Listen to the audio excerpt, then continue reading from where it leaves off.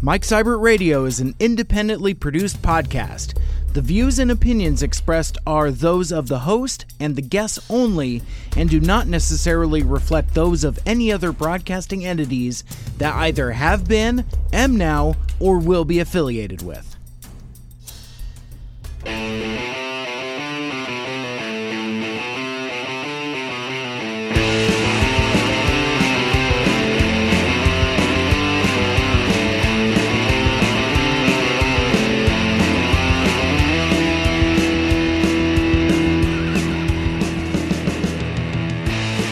Merry Christmas, damn it! And welcome back to Mike Seibert Radio. I am your host.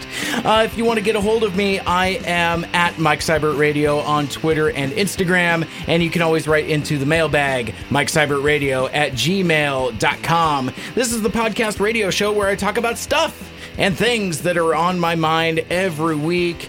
And this week we got a fun one for you because we are back here in the KGRG studio and with my very special guest, the Dark One himself, Killing Spree.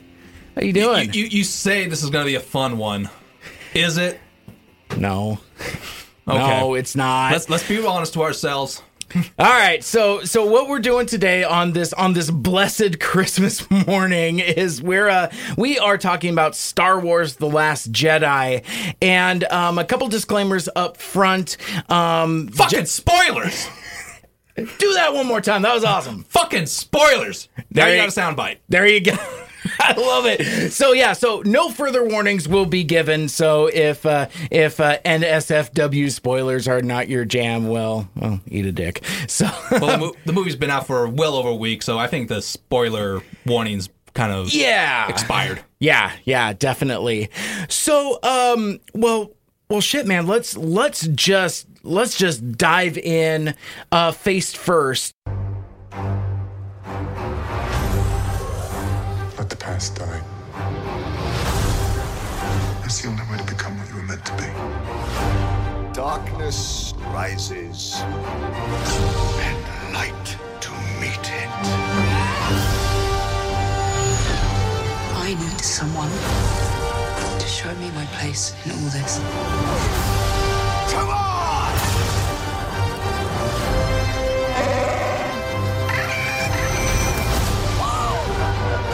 This is not going to go the way you think.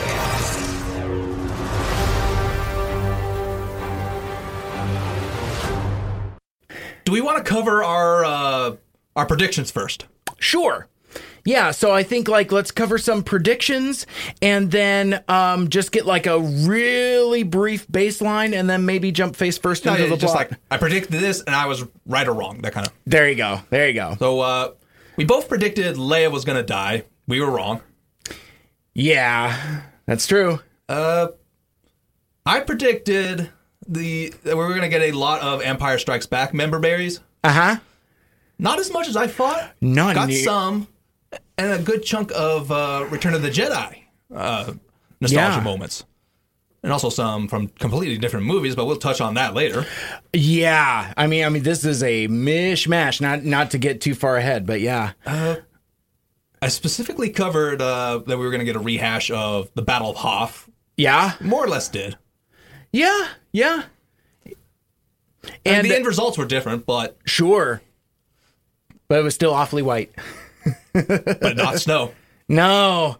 Oh man, I remind me to come back to that too, because one of my predictions before you get to your big one. The one prediction I had, because I was kind of struggling to figure out what I was actually going to predict because I couldn't quite reconcile what I wanted to see. You didn't want to be on the same boat as me. I really did. Well, and I wanted to be contrarian about it just for the sake of it, which was dumb. But one of the things that I put out there was I predicted that Porgs were not going to be as irritating as Ewoks.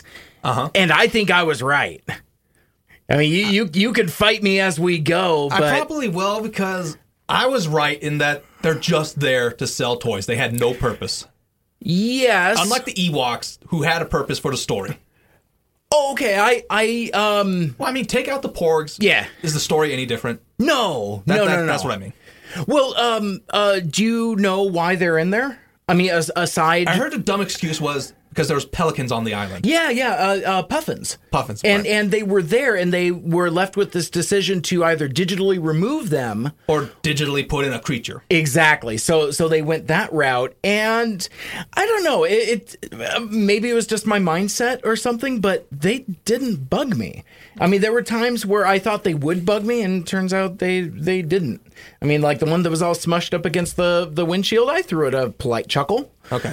But anyway, so the big one. So the big one. All I can say is, I sure hope somebody picks up that phone, because I fucking called it! Luke is dead! I think I like when you do memes yourself, your version of them, rather than actually playing the actual sound clips. Yeah, I don't know. It cracks me up so very much. But yes, how does it feel to be right? I want to be gloatful about it. I want to shove it in everyone's face who doubted Luke was going to be dead. Right. However, Luke's death was just so anticlimactic, such a waste. Yeah. I can't be happy about it. It was fucking dumb. God, and I want to disagree with you. And, it's funny. We were talking about this a little bit before we started recording, where, with regards to the Disney era of Star Wars, you and I haven't always quite seen eye to eye on things. And I've always been kind of like a champion for these things, where it's like at the end of the day, it's always Star Wars. Yeah, we were butting heads on the Force Awakens. Yeah. Rogue One, it was more like, you enjoyed it. I was kind of lukewarm on it. Sure. This one seems like we're on the same page. Yeah, which we'll see how interesting of a conversation that makes. We're just going to put this on Front Street. This is going to be a hate fest, I think. So if you're looking for that one podcast where the host didn't like the movie, maybe you found the right one. But it's not going to be a fun hate fest like with Justice League. True. Yeah, and... since we're at that spot where we're kind of talking about how we felt about it before we get into the plot, I left the theater upset. And now one of the things I'm sure we're going to talk about a lot is, kind of expectations, reasonable expectations and disappointment and all of that. But the thing that bothers me about this movie is that it's given me a bit of an existential crisis that I wasn't looking for and I don't really want. Right. I think there were certain moments in the movie where I was supposed to feel something and I didn't. Okay. And adding it up, I feel like either I've outgrown Star Wars or Star Wars has moved past me. Or worse, Star Wars is telling me, we don't want you anymore. We want the new people. And I still haven't quite reconciled how that makes me feel. One, as a longtime fan, but also just as like an older person in general. Like I said, it's like I'm getting like some external stuff, not even having to do with Star Wars, just kind of how I feel about how I enjoy things. And I've been in a really weird mood the last couple days, if I'm honest, about the whole thing. Yeah. When I came out of that movie, I was a little more lukewarm on it than you. Mm-hmm. 'Cause my initial thought was, it's okay. Yeah. It was the exact same thought that I had with Alien Covenant. Sure. But I haven't done this with Last Jedi, but with Alien Covenant, I saw it for a second time, and it was like, oh, no. But basically the same thing with Last Jedi is just watching, seeing what other people thought about it and go into greater detail or them going into details about the plot and whatnot. Yeah. And it's like, no. Yeah, it's like... I'm not going to give this movie a second chance or a second watch. See, and I was just getting ready to kick in on that. I feel like I need to watch it a second time just to maybe revalidate my feelings, because now that I know how it plays out, maybe I could see it with a different set of eyes, but I'm not excited to do that. Whereas when I saw Force Awakens, when I saw Rogue One, I'd have turned right back around and watched it again. I'm like, I can't wait to watch this again. This one, it feels like a chore. It almost feels like something I have to do just to maybe just clear my thoughts on it. Well, I say I won't give this a second chance just because I think I'll have the same experience that I did when I saw The Force Awakens the second time. And it's just like, that's when I really start noticing everything that's wrong with it. Right. Because the whole, when we were doing the Force Awakens review, I was really hammering home the whole, the movie was basically a remake. Mm-hmm. So watching the second time, that's when it really clicked. That's like, this is episode 4 all over again. This is the first time I saw it, it was like, you know what? Yeah. and then I thought about it and then saw it again. It's like, oh, God damn it. Yeah. God damn it, Disney. And then that's one of those things where I've never not seen your point of view. I just don't 100% agree. Right. It's like, that's so fair. That's fair. And there's a fair case to be made on both sides. So, but yeah, with this, it's like, again, the feeling I had was emptiness, right? And then with a good dash of existential discontent that I could have done without. So do we? So at this point, do we want to kind of hammer through the plot, or is there's some other stuff we want to touch on beforehand? Nothing really that we can't use as a conclusion. Okay, cool. Or at least from my end. So the movie, it starts out with the opening crawl. The opening crawl is back. Yeah, and you know what? And I don't mean to interrupt too terribly much, but the one thing that even when Star Wars is at its worst, because I remember this even in the prequel era, there is something transportative about seeing those 10 words in blue a long time ago in a galaxy far, far away. And then it just freaking hits you, and suddenly I'm 7 years old again every time. I totally get it. And much like, and I said this when we talked about The Force Awakens a couple years ago, I found myself like reading the crawl, and I'm like, oh yeah. Oh, that's cool. Ooh, what's going to happen? Because, we're kind of in that uncharted territory of new and different stuff. So the crawl ends. And the movie basically takes place almost right after The Force Awakens. Mm-hmm.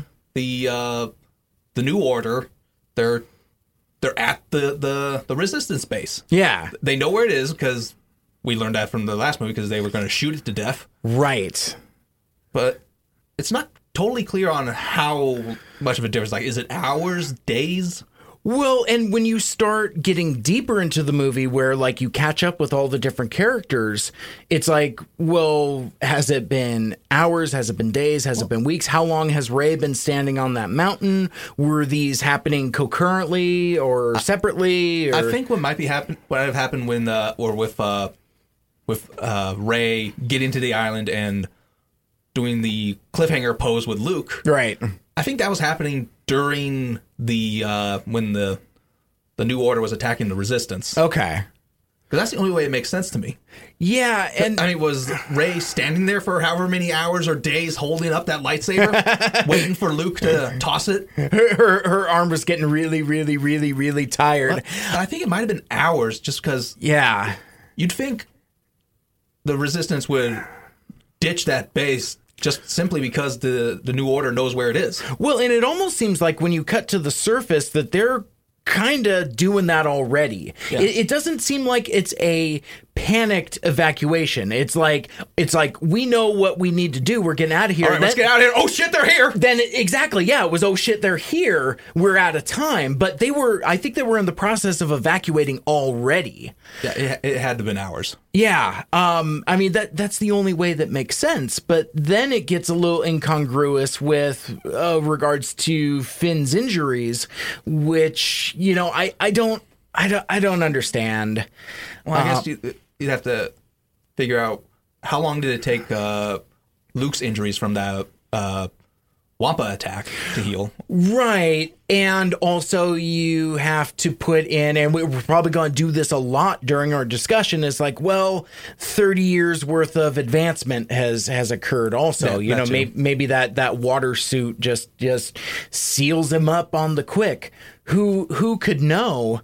But before we get too far away, I do want to talk about the opening sequence, because I think what I'm personally going to discover is that there are actually a lot of things that I liked quite a bit. Mm-hmm. On the whole, not so much, but one of the things I really liked was this opening scene, and I freaking like Poe. I can't help it. I freaking like him. Did you really like that prank call joke? I did. I really did. Well, only because we've seen how cartoonishly ridiculous Hux already is. Because he's giving this rousing speech on Starkiller Base, and his eyes are all welling up, and he is feeling his fanaticism. So to where he has 2 or 3 different responses to where it's equally fiery. I did give that a chuckle. Now, one thing that my wife pointed out to me is her listening to me, she heard polite chuckles and a lot of heavy sighs. So this one was on the chuckle side, but then there's other stuff where it was all just a lot of that. But so that was my reaction to the prank call joke. Is really? Yeah. Really? And honestly, of all the jokes, that to me, that was the worst one. Really? Okay. At least that I remember, because maybe since this movie's fresher in your mind, you might remember some jokes. You know what? And I was thinking about that on the drive over here, because for me, the humor, when it fell flat on its face. But I'm really having trouble pointing to specific examples of where it fell flat for me. And the only reason why I think this the prank call sequence worked for me, and I totally get why it doesn't work for you, because I mean that's equally valid, is that I feel like it's consistent with what we've seen from Poe already. Okay. You go back to Force Awakens, and it's weird. It's he's a character that doesn't belong in the Star Wars universe. He's plucked from contemporary era, just the way that he talks, and just and I remember this being kind of a little bit of a point of contention during Force Awakens, where he's talking to Kylo Ren, and he's like, I can't hear you under all the apparatus, and I completely forgot about that one. Yeah, and so it's consistent with his character, but it is still kind of, I don't know if it belongs in Star Wars. Okay. And I think that's something we're going to get into a lot also, is what does and doesn't, because my barometer for what the correct amount of self-seriousness is kind of broken right now. I'm kind of lost on how much humor is enough humor. Okay. But so after the prank call, Poe, he's Poe, and he takes out all the gun turrets by himself. Yeah. And I have to ask, do these Super Star Destroyers, or whatever they're called, do they not have shields? That's a really good question. Because the bombers come in no problem. Yeah, well, see, and I still have a very loose understanding of how shield technology works in Star Wars, because later on in the movie, we're getting shields that are almost like Star Trek, where you can see the outline of the force field, and that bugged me for different reasons. We'll get to that, but yeah. So I wonder if the shields have to do with proximity or something like that, because I think like the shields protect it from like heavy cannons, but maybe not little stunt fighters. That's flimsy at best. I was gonna say, you'd think with however many decades of war, they would develop better shields for to defend against fighters. But I guess not. Well, and the only thing I was thinking of is when the Millennium Falcon goes after the Star Destroyers after the Battle of Hoth and Empire, where it turns back and gets really close and is, it's not taking out cannons, but it's still... and it clings to the back of one of them. Right. So, yeah. I mean... I guess it's just inconsistency that stood out to me. I don't disagree. But I did think as terms of a space battle, I thought it was pretty thrilling. It reminded me of the things that I liked about Rogue One, in that now we have the technology to see more intense dogfights and space battles, and I like that in the Disney era. It looked cool enough, but there is one little nitpick I have to bring up. Sure. And it relates to the bombers. Okay. Now, I know they're there because Star Wars used to be a whole World War II reference, and bombers were a huge part of World War II. Sure. But with these bombers, I have to ask, how does gravity work? I mean, is there gravity in the vacuum of space? That is a really good question, because because they're dropping the payload onto the ship, which is that doesn't make any goddamn sense. And also, is there no vacuum of space? Because Rose's sister was right on the bomber doors. Yeah, she didn't get sucked out. Yeah, yet the bombs fell out. You could watch, and furthermore, the ensuing explosion went up and enveloped the ship that she was on. Yeah. So, there shouldn't be fire in space because there's no air. Right. Yeah, I mean, but this is Star Wars. This is really a nitpick here. So I know it's not going to make sense. I know it's not supposed to make sense. It's supposed to look cool. Yeah, and the stuff that does look cool looks really cool. I actually kind of perked up a little bit when Poe does like this U-turn Rockford Files, like he flips his X-wing around. I really thought that was pretty cool. Because I've never seen an X-wing do that before, and I thought it was cool.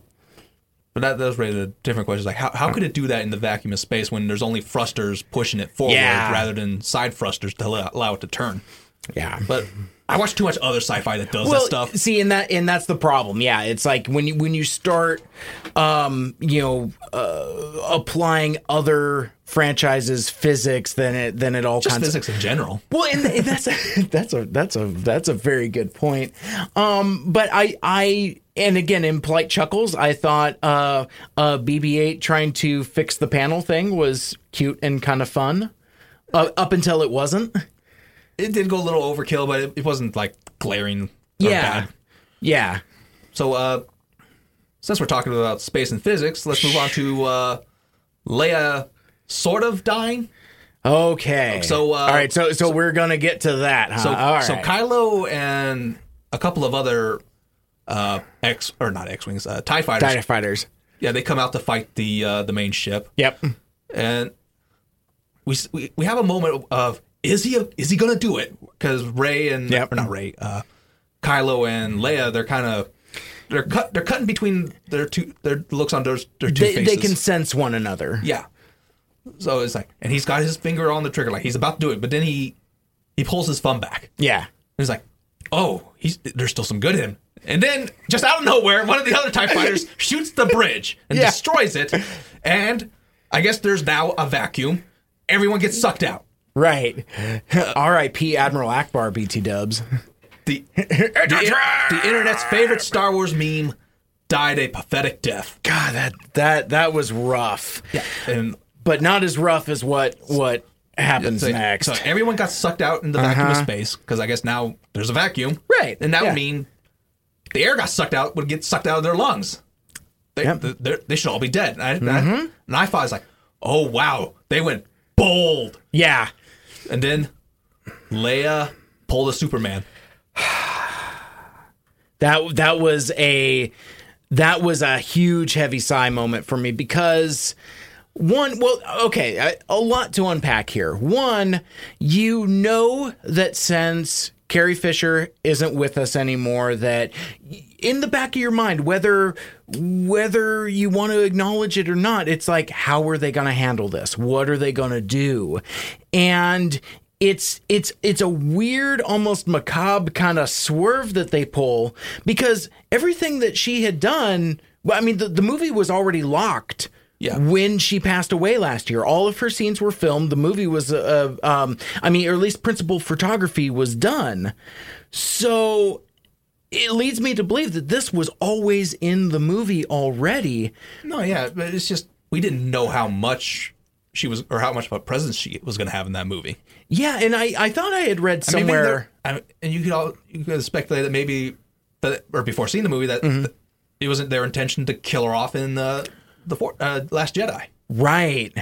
Yeah, and you know, who could know at this point? And it's weird. But the thing it reminded me of as I was reflecting on it later was it reminds me of the beginning of Star Trek II, The Wrath of Khan. That's the one where, spoiler alert, Spock dies at the end. Right. So, and in a pre-internet era, that rumor was already out there. Oh my God, Spock's gonna die. So in the beginning of the movie, there's a scene in the flight simulator where they're simulating attacking some Klingons, and in the ensuing simulated battle, Spock dies. Like a panel explodes in front of his face and he falls over and he's super dead. So that kind of sucks out the audience's expectation, so that when he actually did die later in the movie, you know, you kind of forgot about it. It's like, oh shit, that's right, Spock dies in this. I forgot.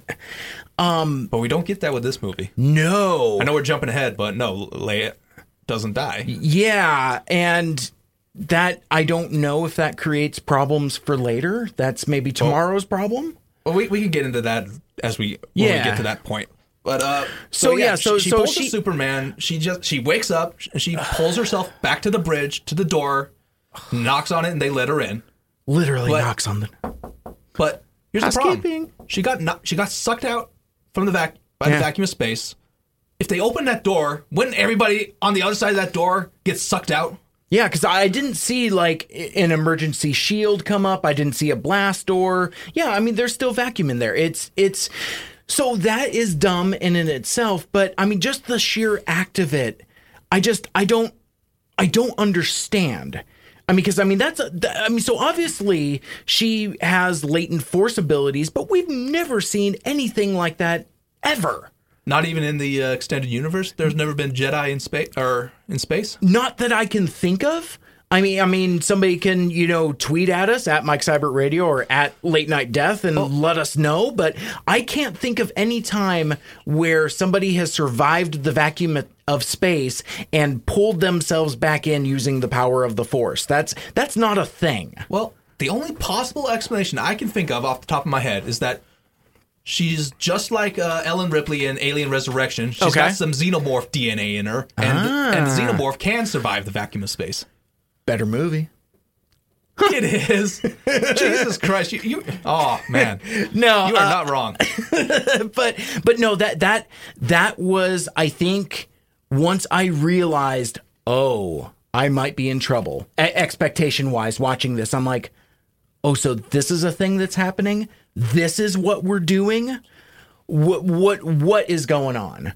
So I mean that was like my first red flag watching this.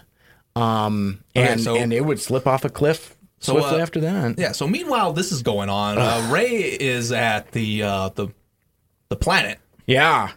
Space Ireland. Yeah. So, and she's holding out Luke's lightsaber.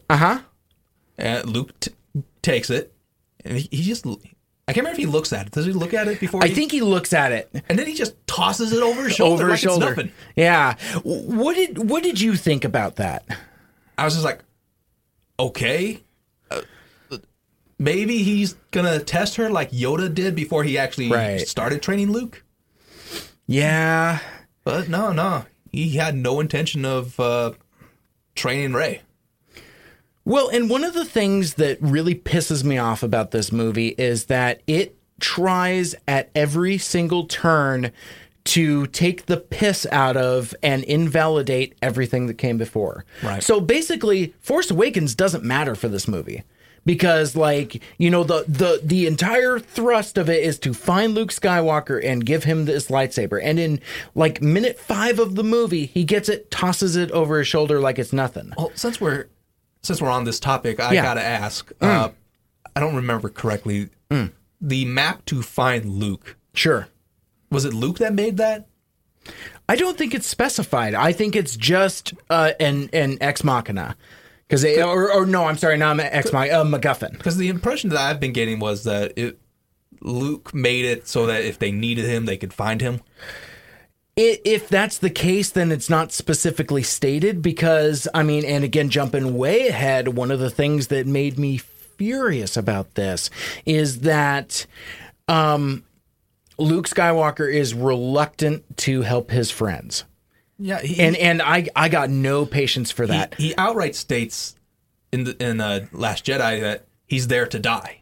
Yeah. So that raises the question: is then what was the point of the fucking map? Yeah. He went there to die. He wouldn't want people to find him. Yeah. See, and it doesn't make any sense. And I don't remember it being explicitly stated in Force Awakens. I'd have to check that out. Either way, it's a huge glaring mistake.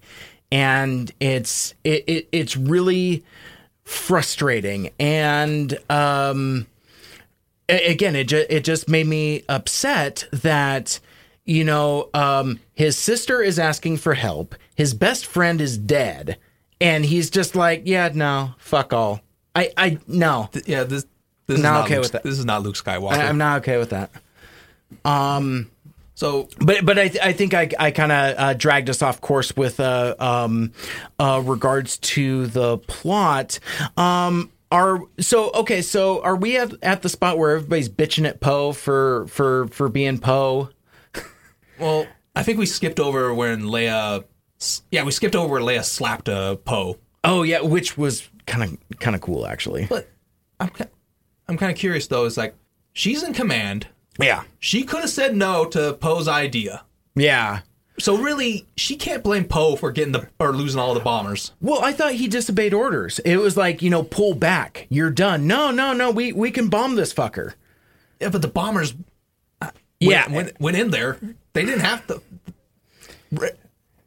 Poe's a charming dude. Yeah, she's Princess Leia. Yeah. Or General Leia. She could have pulled rank and told the bombers, pull back. I don't know, man. She didn't do it. I don't know. Poe Dameron. She didn't even try. Poe Dameron has sexual chemistry with everybody in this entire movie, including the soccer ball droid. So I'm sure he's banging that entire bomber squad. Yeah, purple hair, despite hating him, loved him. Oh, dude. Everybody wanted a piece of Poe. Yeah, everybody's getting on Poe. He's been deranked. Yeah.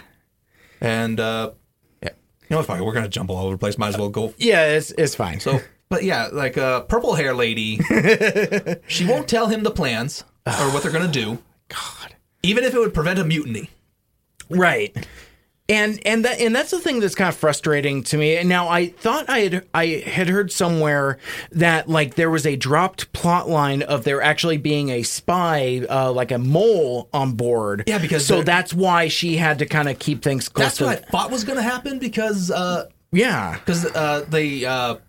the Resistance, they light speed out of there. Yeah. But then they're quickly caught, or not the Empire. Might as well call them the fucking Empire. The First Order, yeah. The First Order catches up to them. Yeah. Right away. It's like they're tracking them. It's like, yep. Like, through hyperspace. How are they doing that? It's like, oh, somebody's a traitor. Yeah. It's like, no, there's no traitor. I mean, initially you think, maybe it's purple hair lady. Maybe she's the traitor. Sure, yeah. But then no. She has a plan. She just does not want to tell anybody. Yeah. Or at least the people who are thinking of mutiny. Yeah, and if she just told them, like, this is what we're going to do. It's like, oh, okay. And then we wouldn't have had that. Well, I guess, depending on how you feel about this. Okay. If she had told them the plans, we wouldn't have gotten the pointless video game side quest.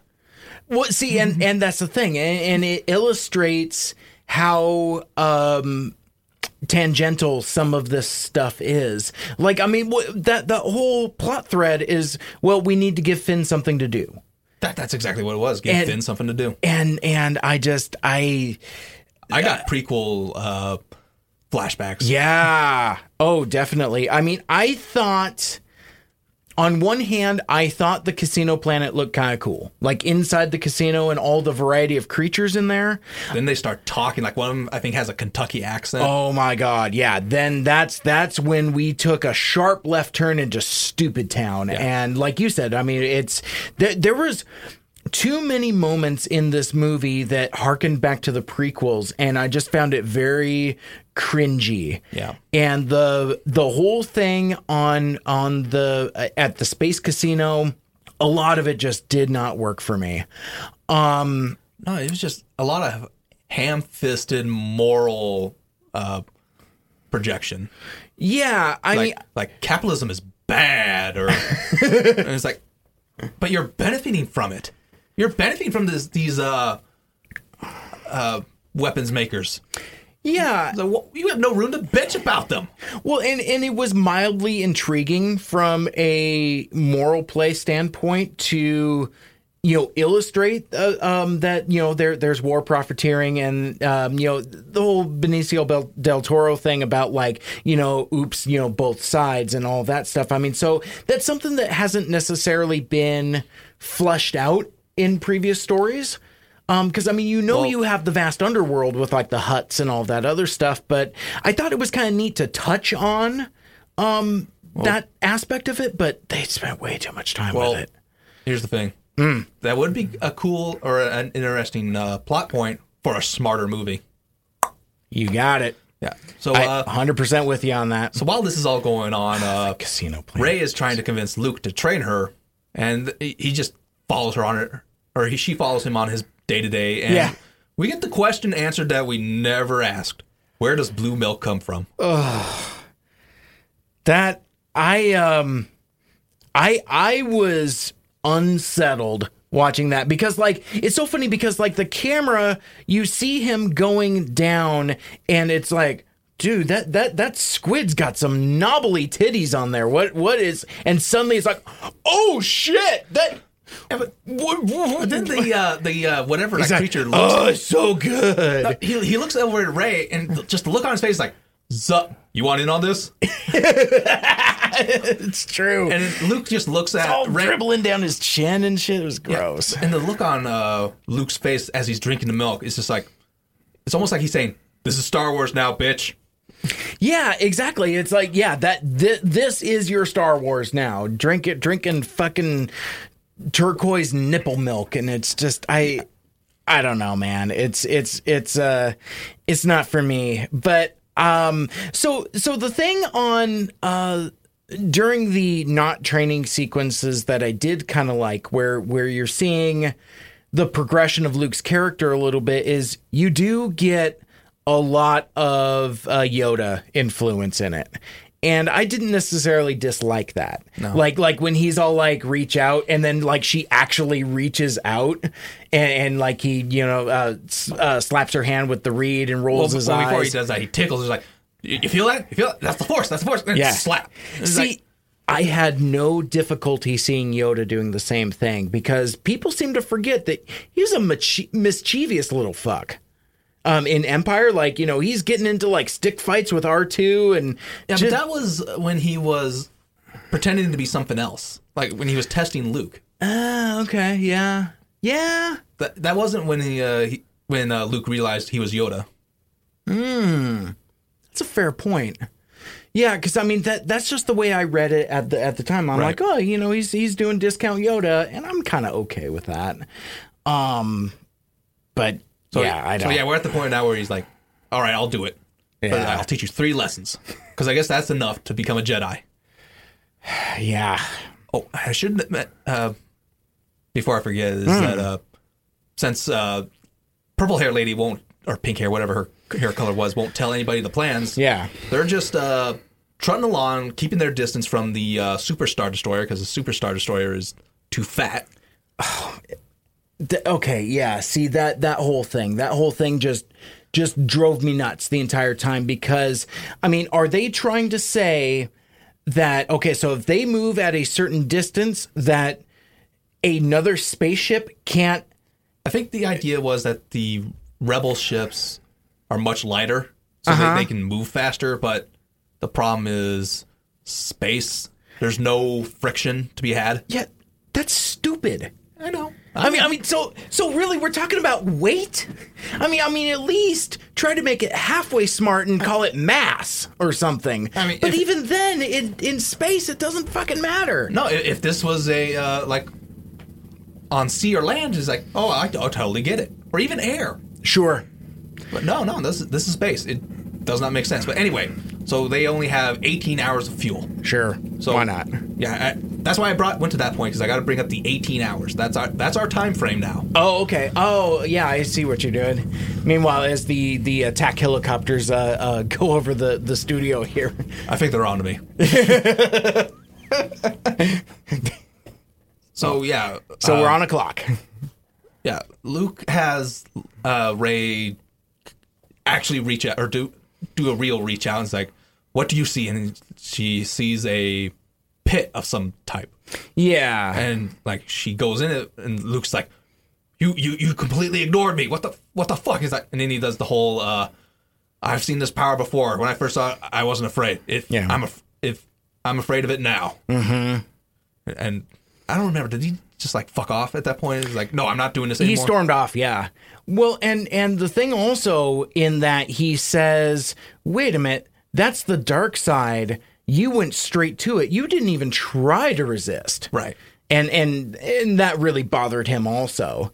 Which, in a sense, that I, as a viewer, I found that a little bothersome as well. It's like, wow, so she's just looking for power.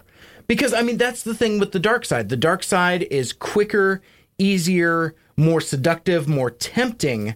And that's why, so many people succumb to it, because it's easy. That might have been a setup for something later in the movie, but we'll get to that. Maybe. So I did think the scene in the pit was kind of cool with like the mirror. Well, yeah, until it turned out, I was like, it's nothing. Yeah. So it was cool up until that point. That's kind of the theme for this entire movie. It's like, it was cool until it wasn't. Right. It's like, I can hang with that until I couldn't. Oh, I can't remember when exactly, but Rey and Ren start talking to each other. Yes. From a filmmaking standpoint, I did think it was kind of cool that they, up until Luke blows the top off of their little makeout hut, that they're not seen in the same frame. Right. You can tell that they can see each other because it's like, I could see you, but I can't see your background. I don't know where you're at. That's a stupid Kylo Ren accent. That doesn't work. But it does lead to one of the dumber jokes. Because I'm not sure if it's the second or the third time that they talk to each other, but Kylo is in the middle of changing clothes, like he doesn't have a shirt on. Sure. And Rey's just like, can you put on a cowl or something? It's like, the only thing that's missing here is a pre-recorded laugh track. Yeah. That one fell flat on his face for me. That was flat. And he's rocking those high-waisted mom jeans too, and I'm just trying to figure out that. I mean, it comes up to like his chest or something. Yeah, he's like, "Where's your belly button, dude? Did you not have an umbilical cord?" Yeah, and I don't. And it's so weird, and the reason why I'm kind of nitpicking on the mom jeans thing is because you see that he has, like, you see the scar on his face, but then that you see that it goes further down his neck and onto his chest, and then he's got like some random blaster wound on his shoulder that I don't know where that came from. Yeah, the only one that we should know he has is like in his kidneys or whatever. See, and that's what I needed to see. It's like I almost wanted to see him with normal waisted pants so you could see how fucked up his side is from taking a bolt from Chewie's bowcaster. Because I'm sure that's got to be all gnarly and all gross and fucked up. You think so? So, and I think not seeing that is, I don't know, kind of weird. It kind of takes the piss out of... And again, that's the thing with this whole movie. Everything is about taking the piss out of what happened before. It's like, sure, Chewie shot him with a bowcaster, and that was kind of cool at the time, but it doesn't really matter now. Yeah. So I think at this point, because nothing matters, we start having doubt as to whether or not Luke was going to kill Ren or not. Oh yeah, the kind of Rashomon type, certain point of view type of thing. Because I think we skipped over this, but Luke's kind of explains what happened. Yeah, and it's just like he sensed the dark side, so he went to confront him, and then we see the hut crumble, or he's like, right, Ben, no, and then the whole collapse thing. Yeah, but then Ren tells what he remembers, and it's like Luke was holding a ready to go lightsaber. Yeah, over like him. he was gonna strike him down. He was gonna strike him down. So it's like, and then Kylo? No, it was Rey. Kind of later confronts Luke about it. He's like, were you gonna kill him? And he's like, yes, sort of. I changed my mind. Yeah. Well, and it's funny if you're gonna go in and change your mind, it's like you gotta turn that shit off quick because it's bright light and it's noisy. Yeah, lightsabers are not quiet. Yeah, he turns it on. Then he has a second. He looks at what he's doing, and then that's when Ren looks up and is like, "Oh fuck," and defends himself. Yeah, which seemed it's Luke's fault that Ren went to the dark side. Sure, but when they try to explain that way, it's like, oh no, Snoke's influence was, he was already influenced or something. I don't know, but who could possibly care? That whole thing, that's not Luke. Luke saw the good in the second most evil person in the entire galaxy, his father, Darth Vader, and went out of his way to save him. Right. He wouldn't do the same for his own nephew?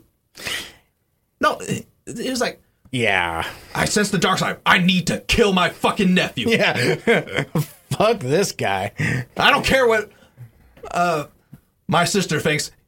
Killing him. It's like, this is not Luke Skywalker. Fuck you, Disney. Yeah. Well, maybe young Ben was a pain in the ass. He's probably always like breaking shit and I don't know. Well, because I mean, as obnoxiously emo as adult Kylo Ren is, I mean, he's probably like running around in black hoodies all the time, cranking up his My Chemical Romance music and just playing his loud emo music and just I could see Luke being really salty about it. I'm like, he's all like, fuck this. I got no time for that. But yeah, no, I agree with you. That is one of those things where it's like, that's not Luke. Because like I can even reconcile some of the stuff later in the movie where it's like, well, that's not Luke. Yeah, but this is a guy that we're seeing 30 plus years after we last saw him. People change and develop and grow. And I think that's one of the things that this movie is trying to tell us, that this is a movie about growth and it's about learning from failure and all that other stuff. Like I said, I'm kind of like existentially messed up like by some of this stuff. And right. It's just, it's stuff I don't need. But anyway, I'm sorry, I digress. Well, do we want to go back to the video game side quest, or do we want to stick on Luke here? Yeah, let's go back to the casino planet for a sec because there's a few things we didn't touch on. One, I'm still really confused about like, was the dude with the flower lapel like the code breaker that they were supposed to find, or was Benicio del Toro the dude they were supposed to find the whole time? Because I find it highly suspect that this dude can also do the stuff that this alleged master code breaker can do. Well, Not Yoda told him to find the guy with the lapel, and did Del Toro ever have anything that looked like the lapel thing? No. So they just picked up the wrong dude. That happens to have the same set of skills. See, I'm wondering if there was like this whole, other thing where that dude is really the dude and the guy that has the lapel is like, stole his identity or something. I'm trying to make this movie better, but we didn't get that line of dialogue, so we have no idea. There's nothing to establish it, and it makes no sense. But it is a nice coincidence that they did meet up in the same prison cell. Yeah, I mean that's more dumb than the let's go. I mean, how cringeworthy were those lines where it's like, oh, it's the lapel from like across the room. I mean, that was just bad. That's just bad line delivery. It just seems like you could have gotten rid of that whole casino sequence and the movie would have been that much better. Yeah, and how is it though? And again, I'm trying to make this movie better for some reason. How is it that we go to a casino planet and you can't bring in Lando Calrissian? I was thinking the exact same thing. Why can't he be in that casino?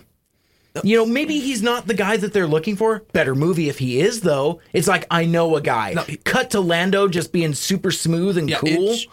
It should have been him that helped him out. Yeah. It should have been Lando. How cool would that have been? It would have made that whole... It would have justified that entire thing. Yeah, even the whole, who let the dogs out type of thing. I mean, I would have... rabbits? Yeah, I don't know what they are. Rabbit horses? I mean, they were kind of cool looking, though. I mean, in terms of, like, unique creatures.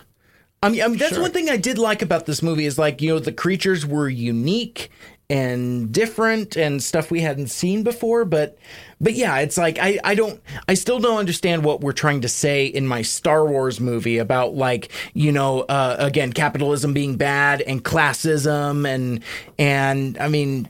Well, maybe this whole time the rebels are communists. Because, I mean, the Empire's... The Empire and the New Order are supposed to be space Nazis. Sure. So maybe that's what the rebellion is. Bunch of commies. Could be. Yeah, I mean, because, it doesn't seem like they're all for a specific democracy. So, because, they had was it a republic that they reestablished, or was that some different form of government? Who even knows? They don't really establish it. Right.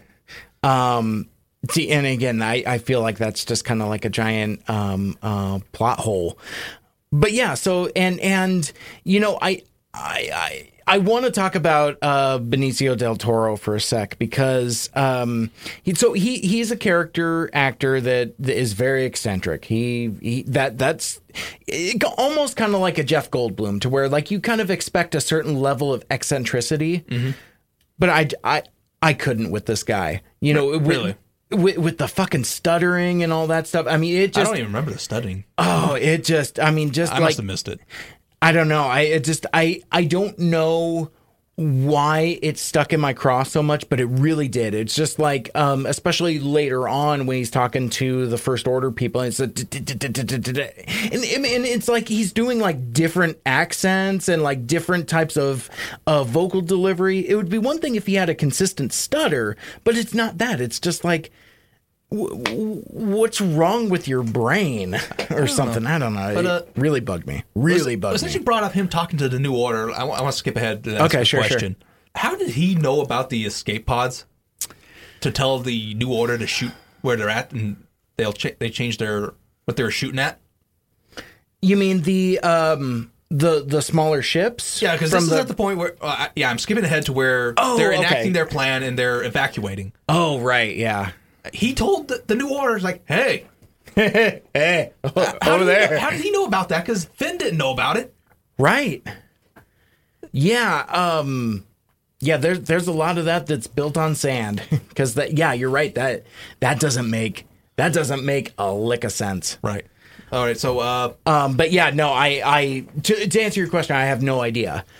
But one thing I did want to mention, because I don't think we're going to talk about this guy anymore. He's almost like Han Solo without the conscience, to where Han Solo was, as we saw him during A New Hope, except that he decides to stick around. This is the guy that takes the money and runs. Okay. And I think it was kind of nice to see a scoundrel character that's actually a scoundrel.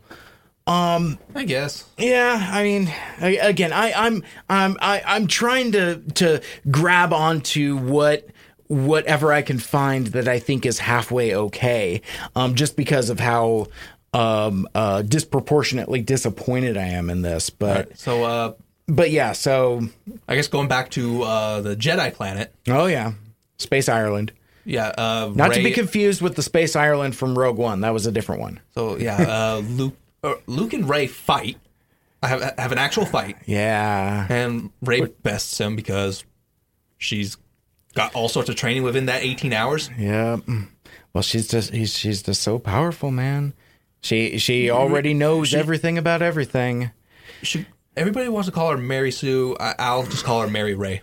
There you go. It's almost a classic character unto itself, because I remember 2 years ago when we talked about The Force Awakens, that was something I kind of fought you on. I'm just like, you know what? Maybe she's just that powerful. She's that in tune to the Force. Some things are instinctive. Like, I explained a lot of the things that we were talking about is just like, it was like instinctive, like, ooh, Kylo Ren, get out of my head. Or like, well, let me try and see if this Jedi mind trick works. I remember this from like folklore or something. Let me see if this shit works.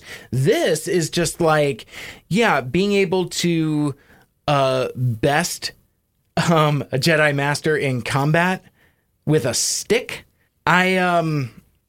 Yeah, I mean, so to dig into that a sec, do you think that there's the possibility that Luke let her win for some purpose that I can't even think of?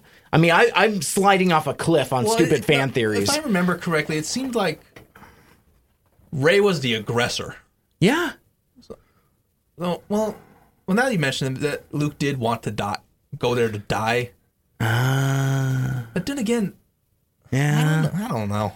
Yeah, I don't know how to address it, but I know it bothered me. That whole scene bothered me. Yeah. So we get our "this is not going to end how you think" line from the trailer. Yep. Which he called it. He called it. Yeah. Somebody call him on his phone because he called it. Yeah. So man. Rey leaves to find Ren to save him. Right. So she magically knows exactly where the fleet is. Yeah, man. Because she wasn't in contact with the Resistance. Well, I thought she had the little pager diddly bob thing. Well, that like she had one of them and Leia had the other one. That would show where the Resistance are, but how does she know that that's where they're being chased? I don't know. Well, theoretically, they're kind of in the same place. Both very... Yeah, but she didn't go looking for the Resistance at that point. She was looking for Ren. True. Well, I don't know. Yeah, it's Star Wars. Yeah, well, yeah. Is it, though? I mean, see, again... Well, now it is. I am in the throes of existential crisis here, but yeah, no, it's... I lost my train of thought because I'm all worked up now. Anyway, she lets herself get captured or whatever. Again. Oh, yeah, that's right, because the first time she didn't let herself get captured. That's true. So, but yeah, she's brought forth to Snoke, or Emperor Schmeagol. Yeah. And yeah. And we get a recreation of the Return of the Jedi with the character dynamic of Luke, Darth Vader, and the Emperor. Yeah. But not as cool. No. Well, see, and a couple things on that before we get into kind of like the big set piece I think that this is supposed to be.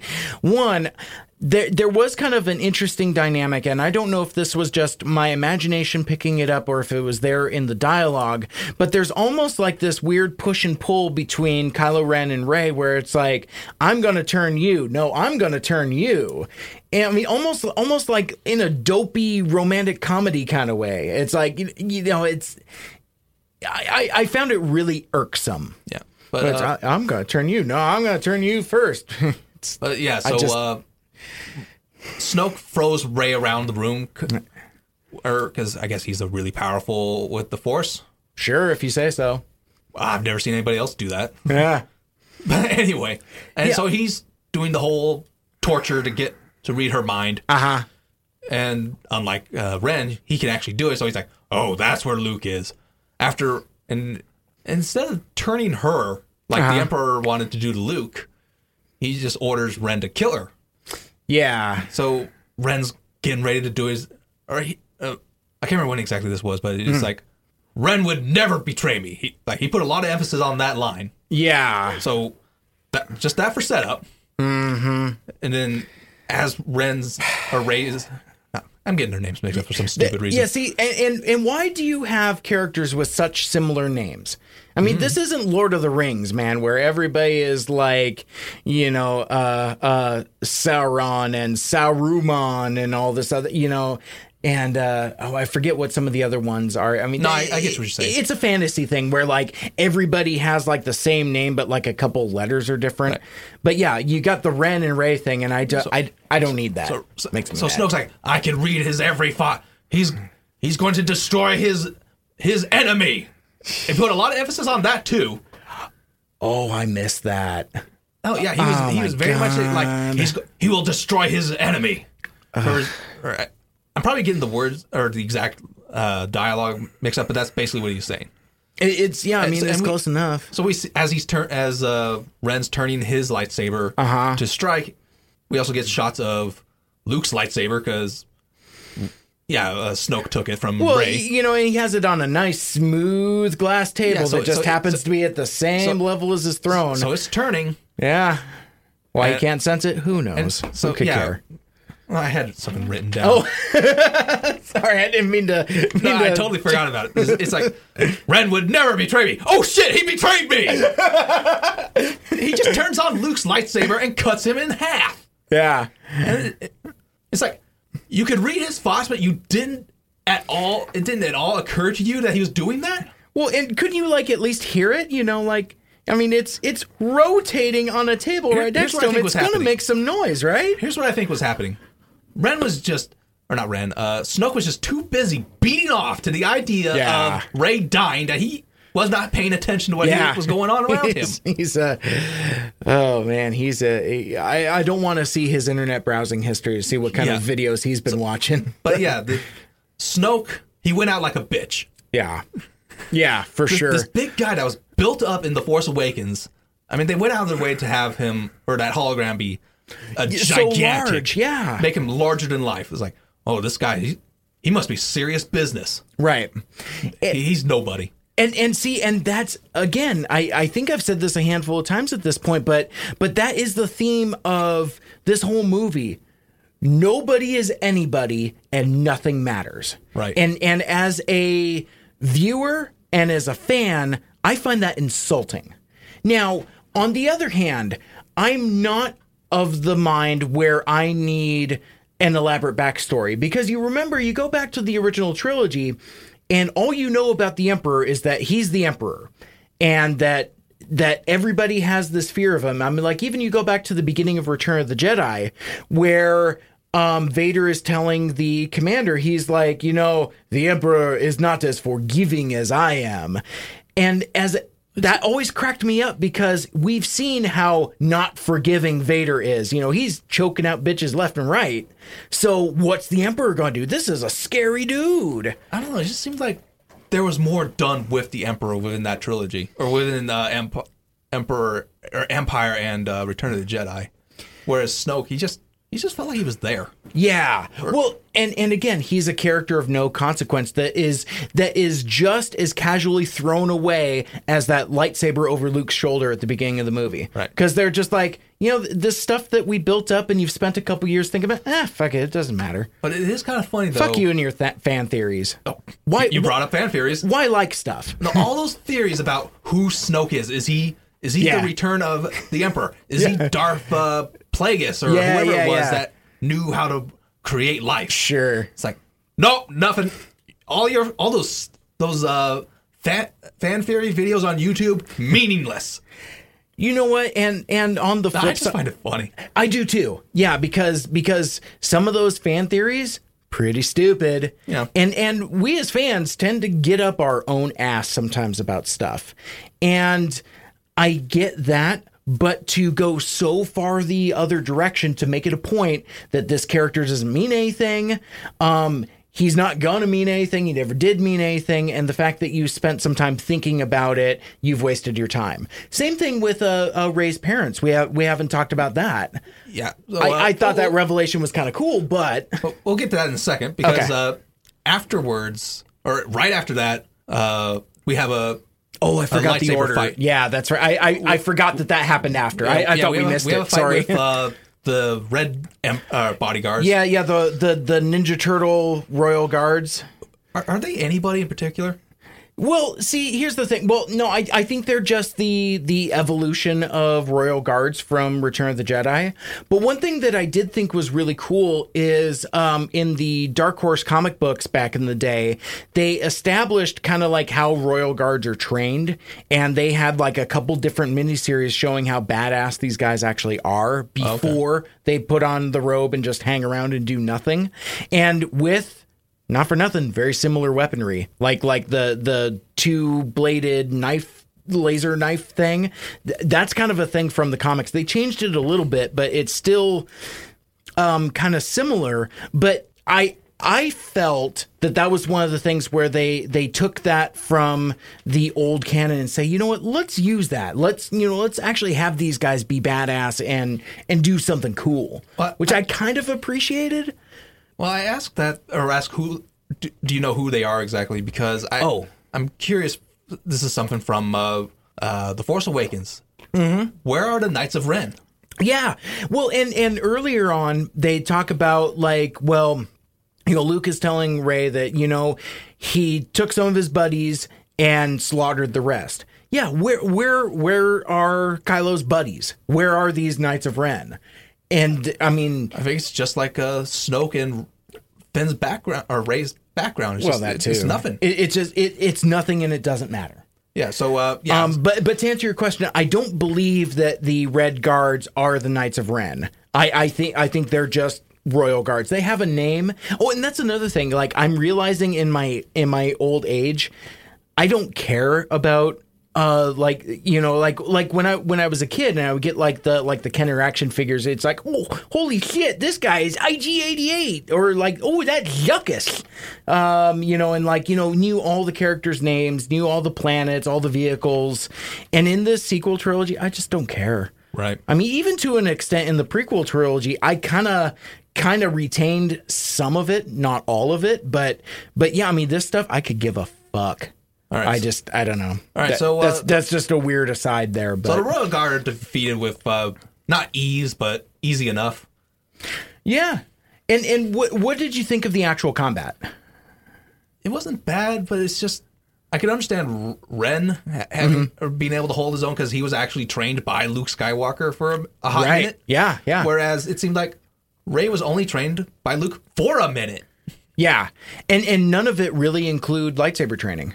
Except for that one thing where she was swinging at a rock, but even then, it's like however many hours she was on that island doing actual training. It's like that is not enough to be a master of a weapon. I agree, and 2 years ago I'd have fought you on it and said, well, it's a movie where there's space magic. No, fuck that. I need something to justify how it, because it's like, oh, well, she's proficient with the stick. You know what? She's not using that stick anymore. She's, well, even then, lightsaber combat is totally different. Yeah, two different weapons, but yeah. I can only suspend my disbelief for so long. Exactly, and I think that's what happened with me. I think my disbelief the bottom just finally dropped out of it. It's like, I'm not going to fight my friends on this. I don't.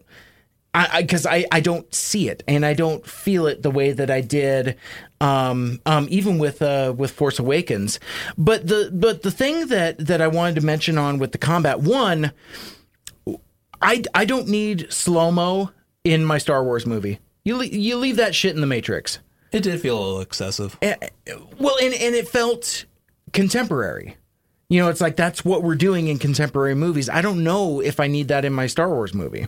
Well, this is the Disney Star Wars. So. Yeah, and I I mentioned earlier with the Princess Leia scene that I felt like I was in trouble. That was kind of a red flag. I knew how I was going to feel about this movie finally like crystallized when one of the Red Guards took like his two-bladed laser staff and snapped it in half and made nunchucks out of it or whatever. Saber nunchucks? I forgot about them. And I felt nothing. Okay. I mean, even like back in like 1999 with episode 1, and even now, I still get a little bit of a twinge in that scene where Darth Maul ignites the other side of his lightsaber. Even now, right? Because it's still kind of. I like the way it's set up. It's really cool. It's like, holy shit! It's a double-bladed lightsaber. It's so cool. But now, all these years later, it's like this guy takes like a two-bladed knife thing and makes nunchucks about it, and that sounds like that should be cool on paper, right? Yeah, 8-year-old you should be loving it. That's the thing, and but it's adult like you, it's like. It's just nothing. I mean, I'm like, and I'm just watching this fight just kind of happen. Right. And I felt like no degree of investment. I mean, I chuckled a little bit when like Kylo does the move where, I mean, we're using lightsabers almost as like projectile weapons at this point, because kind of like what he does to Snoke, he uses it as, he does the same thing to the royal guard in his head. He, uses it as not as a sword, but as like a stabby projectile type that, like a spear more than that. I knew if I fumbled around enough, I'd figure it out, using it more like a spear than a sword.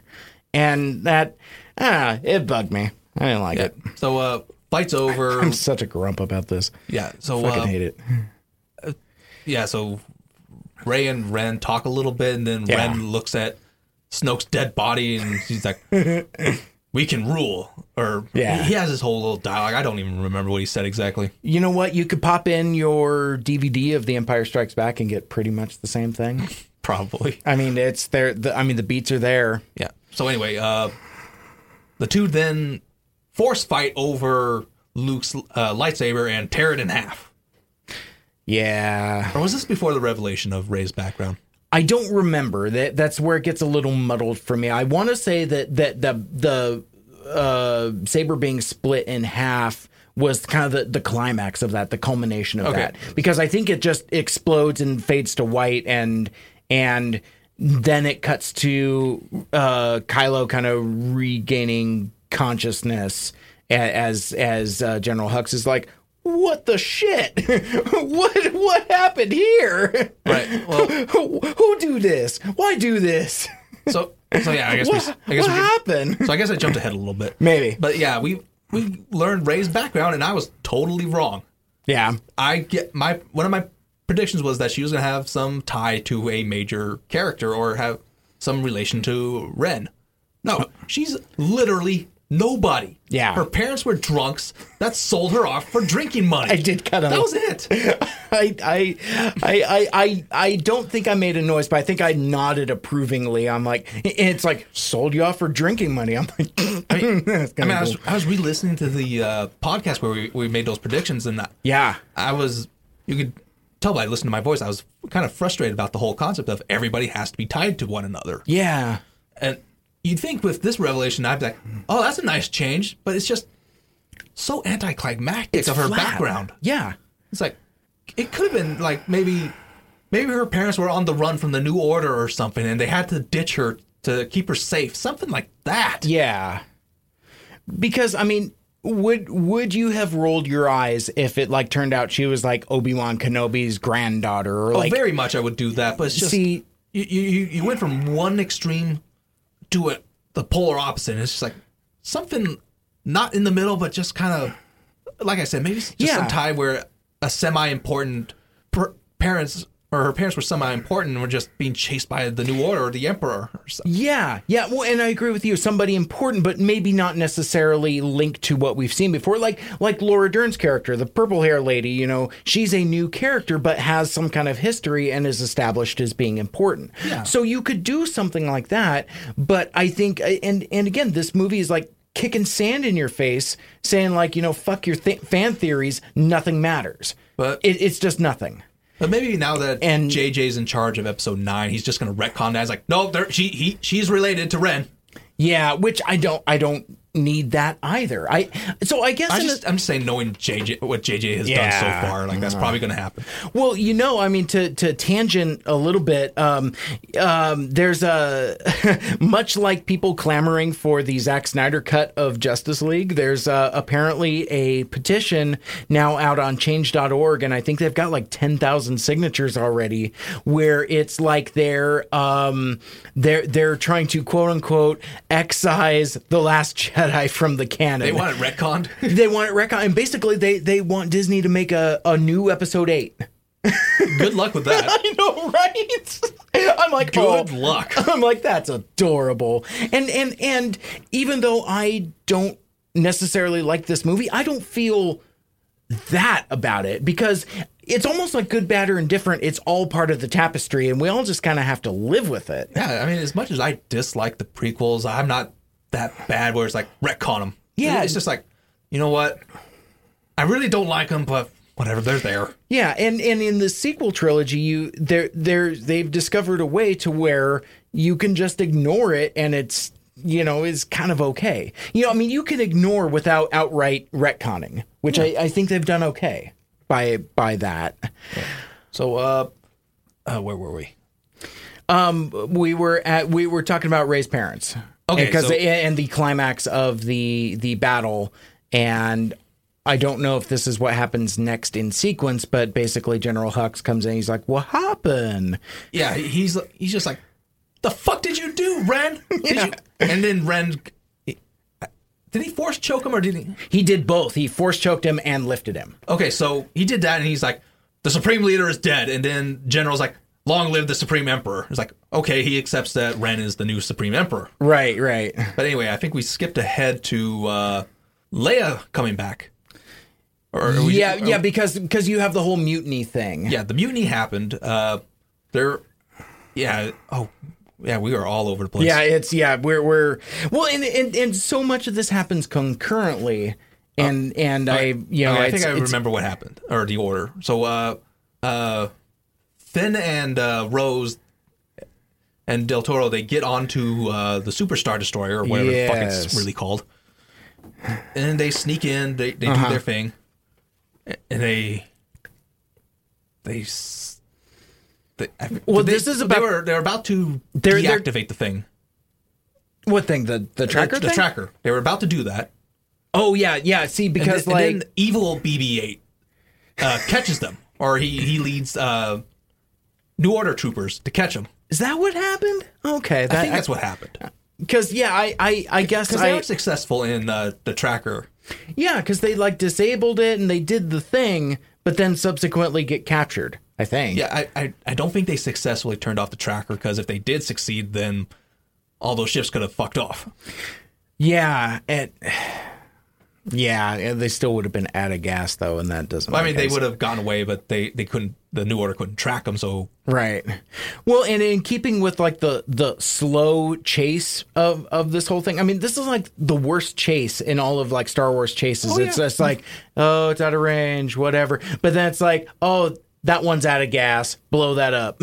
It's like so dumb. It's like, well, and the thing that frustrated me about that aspect of this whole slow chase is never once did I feel, even as these dilapidated cruisers are getting smoked, I didn't feel like anybody was in any danger. Even at the end when they were taking out the individual transports, I'm like, well, all of our heroes are on one transport, so nothing matters. There's no stakes. I don't feel any sense of danger. Okay.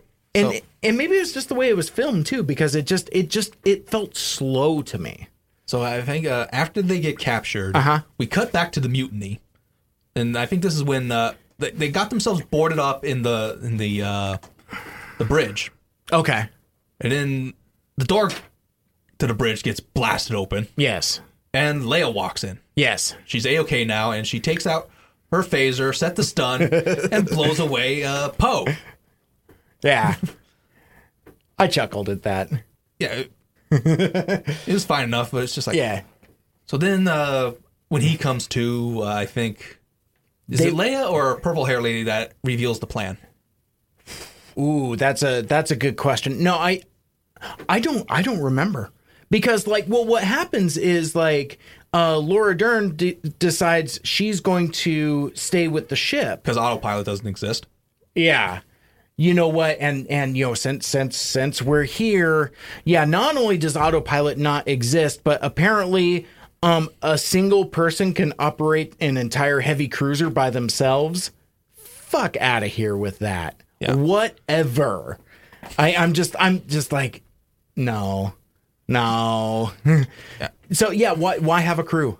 What do you even have people on a ship for? If like somebody with like a freaking power glove on the side of their rocking chair there can control the entire cruiser, I mean that made no sense. So yeah, they revealed the plan that the cruiser is a distraction so that the escape pods or shuttles can get onto a nearby planet that has an abandoned rebel base. Right. That'll give them enough power to communicate to their allies, apparently. They have better Wi-Fi on the planet below. Okay. Well, anyway, we cut back to Superstar Destroyer, and Phasma's just getting the schoolgirl ready to execute Finn. Fucking goddamn. And then Del Rio unveils like, hey, guess what's happening right now? Right. So so the Superstar Destroyer changes their attention of fire from the cruiser to the space shuttles. Yeah. And they're getting wiped out. Yeah, one at a time. So apparently they don't have very good shields. Yeah, I don't know. I mean, do they have shields? It makes no sense. So like the same cannon blasts that are bouncing off of the shields of the cruiser can annihilate the smaller cruisers in one shot? That doesn't make any sense because you still have the range problem, right? I don't know. Anyway, I don't either, and it's dumb. So yeah, shuttles are getting taken out. It makes me mad. And purple hair lady's like, oh fuck, I gotta do something. So she turns around the ship. Somebody's like, she's running away. It's like, is it Poe or? Yeah, it was Poe. Okay. It's like, no, she's doing something else. And then she powers up the hyperdrive. Or as she's turning, General or whoever's in charge on the bridge is like, ignore her or whatever. This guy, it's like, whatever. You know, what can they do? But then they realize, oh shit, she's powering up the hyperdrive. It's like, fire on that ship! Yeah. And admittedly, it's a cool sequence, but the shuttle goes into hyperspace or hyperdrive, whatever you call it. Yeah. And it completely destroys the Superstar Destroyer. Well, not completely, but it tears the Super Destroyer in half. Yeah, like blasted in half. And it destroys almost all of the surrounding ships. Yeah. And this raises an interesting question. Okay. In all the years of this war, how did nobody think about kamikaze? Yeah. Did nobody think like, hey, let's put a droid on one of these ships and have them kamikaze? Right. I don't know. I was just like, what the fuck? You know what? You're not wrong, and I don't disagree, but I'm almost ashamed to admit it's probably my favorite thing in the movie because it looked so cool. It did. I actually kind of like lost my breath for a sec when like it goes completely silent. There's no music, there's no sound effects, and you just see like the streak. And I mean, it looked like something plucked out of an anime. Quite honestly, just like it was really, really cool. So if there was something I would look for in a second viewing, I would like to watch that again, just to see if it's as cool as the snapshot in my mind took it as. I really thought that was cool. And furthermore, with these, because I've been a bit of an apologist up until now of the Disney Star Wars movies. And one thing that I've said is that I'm looking for something I've never seen in a Star Wars movie before. Okay. And this, and I've had my one thing in all three of these movies. In this one, it was hyperspace kamikaze. In Rogue One, it was Star Destroyers crashing into each other. In Force Awakens, it was holding up a blaster bolt sheerly by will of the Force. Okay. Just those little, if you can do something where you're adding little spokes of the wheel without reinventing the wheel, which I think this movie does too much of, anyway, but that's so. I am kind of an apologist for that scene, even though you're absolutely correct. Logistically, it makes no sense that nobody has tried it before. But I really did like that. I thought it was cool. Okay, so at this point, everything on the Super Destroyer is going to shit. Phasma getting her way got interrupted. And despite having a gun, she decides, you know what? I'm going to get into a stick fight with Finn. Yeah. She's a Bond villain. Can we talk about Captain Phasma for a sec? Oh, how she's the new Boba Fett in the worst possible way? You took the words right out of my mouth. And it was kind of funny because, like, I generally don't talk during movies. I think it's rude and I get absolutely. So, but I caught myself. So, like, but I also make noises. You know, it's like, you know, heavy sighs or chuckles or things like that. Sometimes I'll even, like, you know, blurt out laughter if the moment comes, if I can't catch it quick enough. But I remember when whatever establishing shot it was where Captain Phasma and all of her squad shows up, and I leaned over into my wife and very quietly said, "About fucking time." Because that was the one character that, you know, again, with, you know, this whole perspective of fuck your fan theories and all that stuff, I'm like, this is a character that I need to see more of. She's got an intriguing enough look, again, just like Boba Fett. I mean, again, you're spot on that comparison, and just like everything else in this fucking movie, it's just wasted. You know, they make it a point to say that, you know, oh well, you know, she apparently escaped Starkiller Base somehow. She's apparently still... Well, no, actually, they do explain how in the Fuck You by the comic. She has her own comic, and it shows her escaping. Yeah. So, fuck you, buy the comic. You know what? And I can't even throw rocks at that because I actually have that comic, and it's actually not bad. Okay. And maybe that's what agitated my disappointment further, because in that particular comic, she's kind of cool. And basically, like, I mean, I don't want to get on a side tangent, but the whole narrative thrust of that is that she frames somebody else for lowering the shields at Starkiller Base. And so, like, she has to find a patsy and, like, make it work. And, like, there's chases and intrigue and all that. It's a neat little story.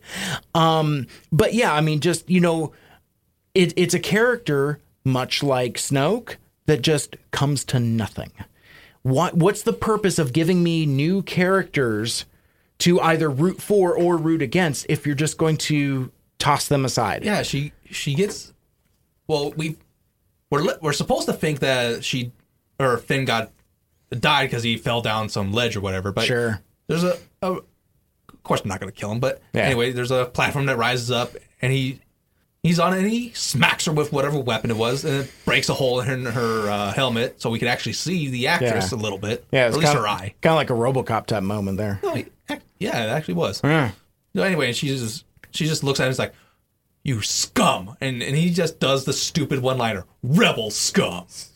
And then she falls down to a fiery pit. Yeah. One can only assume she's dead. I mean that's a fair assumption, because at least Starkiller Base, you can make a point. I mean, again, the fuck you by the comic, but this, I don't see how you're going to escape from a spaceship that is actively kind of falling apart.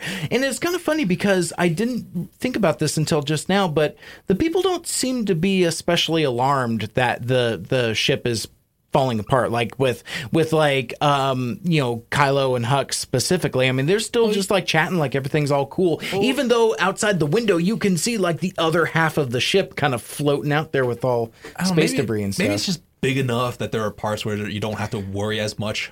Yeah, it wouldn't surprise me, because it is a big damn ship. Anyway, yeah, BB-8 saves the day. He carjacks an AT-ST. I guess they can run now. Sure. So yeah, they run across and they get... Was it the Millennium Falcon, or was it an escape shuttle? Oh, it was... Yeah, because I'm trying to figure out where the Falcon and where Chewie is at this point. Well, because Rey gets on the Falcon. Yeah. I don't know. I think it's like everybody gets on the Falcon. Okay. No, but how did the Falcon get there? Well, it had to got there somewhere, because Rey... That's how Rey got to... Yeah, because she jumped out of the escape pod. Yeah, where does the Falcon go after that? I think it's just flying around, just waiting. Just waiting. Yeah, Chewie hanging around himself, not participating in the movie. Well, you know what? Probably better. It's probably for the best. You think so? Well, that way he's not getting ruined. Oh, you know what? That is a point I had not considered, because I was going to say not nearly enough Chewbacca in this movie. And one of the things that really bothered me is that Chewie is basically Rey's bitch now. Because it's like, oh yeah, Chewie, get us out of here, and angle the deflector. I mean, she talked to Chewie the way Han would talk to Chewie, but no. I got no time for that. Oh, it didn't seem like they established that friendship. No.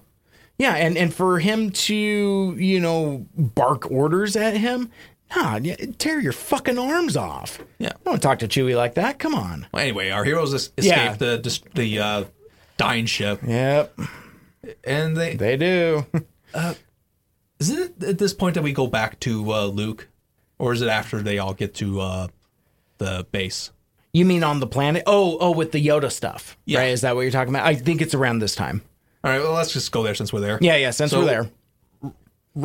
Luke decides he's going to destroy the sacred tree that has the Jedi text in it. Mm-hmm.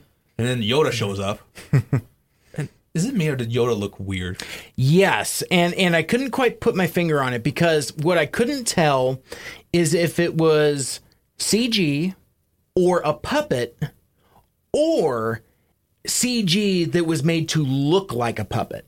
Does that make sense? Rather than like in the prequels where they did CG Yoda, yeah. I think what they did was it's still a computer generated creature, but they're basing it off of the model of the puppet, because it's acting like, like you see like what his eyes are doing and some of his other facial features. It moves like the puppet, so I was like, right. Is it a puppet but just CGI enhanced for the glow? I guess. And this is okay. As if I haven't been all ready for this entire podcast, I'm way in nitpicky town, but the type of glow kind of bugged me, because like at the end of Return of the Jedi, we see that they're kind of like this translucent blue. Yeah, he was solid and blue. It was really bright compared to the Jedi. And really bright. Jedi. Yeah, and really bright. And again, in Return of the Jedi, there was an intangibleness to it, and this was he was solid. Yeah. But Yoda, the way Luke reacted to Yoda being back, it's almost like they've been talking for a while, like a couple times. Like it's like, oh, hey Yoda. Yeah. And well, you know what? You could read it that way, or almost the way he says, Master Yoda. It's like maybe he hasn't seen him in 30 years. I don't know. It's tough to say.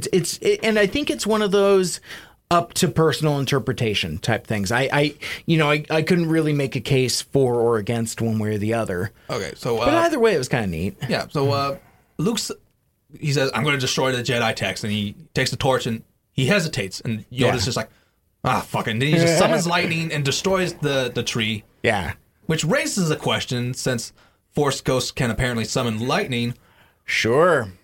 Why didn't Obi-Wan, Yoda, or Anakin help at all in between Return of the Jedi and now? Where the fuck were they? Right. Yeah. See, and I don't know. And so to get back to Yoda's intangibility or something, maybe like as a Force ghost, he becomes so powerful that he can manifest physically. But that's what I mean, though. Because like, if they can do that, why aren't they helping? Right. And why? How can a ghost summon lightning? Just even that. I mean, because I totally get what you mean. It's like, well, if these Force ghosts are so powerful, then yeah, why?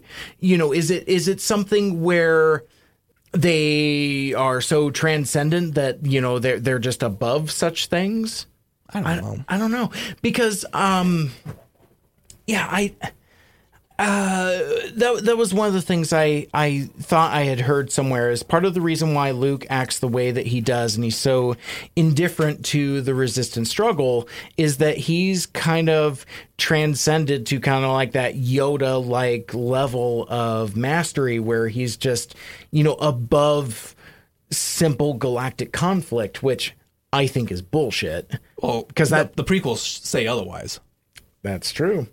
So yeah, I don't know. It was kind of fun to see Yoda though, And one of the things I said earlier when we were talking about Luke's treatment of Rey and said that there was kind of like some Yoda in there, I did kind of like that Yoda's response to burning it all down was to laugh at it. It seems like a very Yoda thing.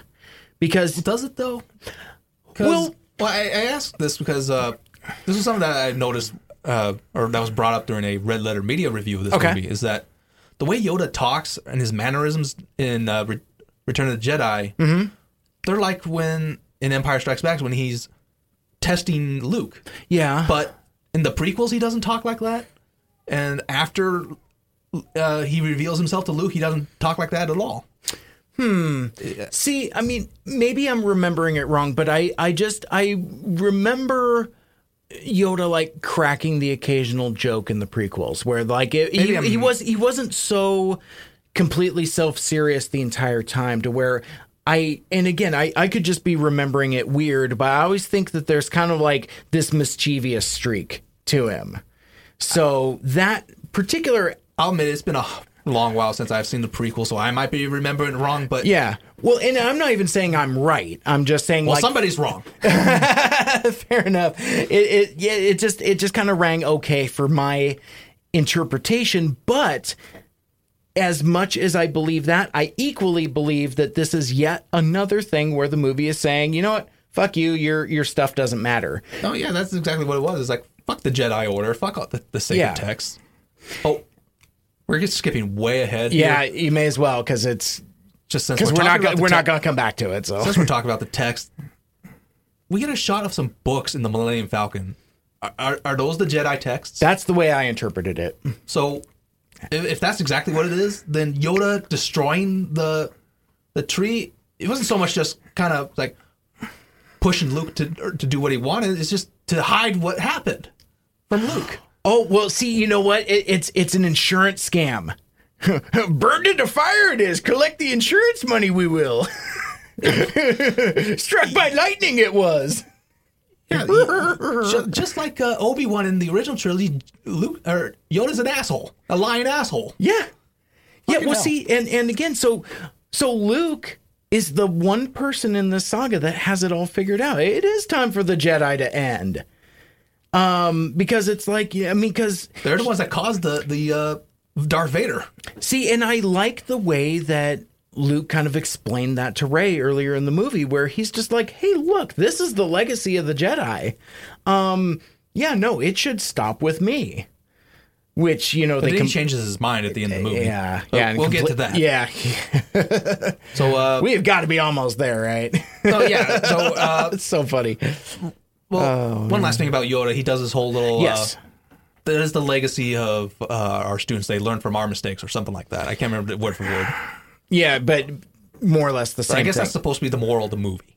Yeah, it is. I mean, or at least as my interpretation is telling me is that, you know, the past doesn't matter. Fuck your beliefs. And learning from failure, I guess. No, I don't know if it's even learning from failure. It's just straight up failure. Because you look like at Pozark, for example. He's he's constantly failing. Yeah, he got his comrades killed. He wouldn't listen to reason. So now I think in this movie there is a lot more character growth and development than we saw in Force Awakens, which is what we all kind of wanted, and I think to an extent we got. Yeah. But I don't care for the cost of it, because I almost would have preferred the Empire Down ending. You know, whereas this is just like it's celebrating failure. And it's all about, you know, rejecting your beliefs and rejecting the past. And again, as a fella of a certain age, I don't know if I want that in my storytelling. But again, there I go with my my existential crisis again. Yeah. So where they cut to the abandoned rebel base, right? And we learn it's not a desert planet; it's a very salty planet. So we would be writing home there, right? Because we're extra salty. Yeah.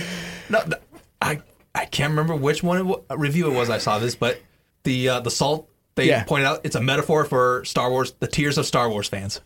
Yeah, I could see that. Well, yeah, and here's the thing. Did you think for even a fraction of a second that it was going to be Hoth? No, I didn't think it was going to be Hoth. I just figured it looked like a desert.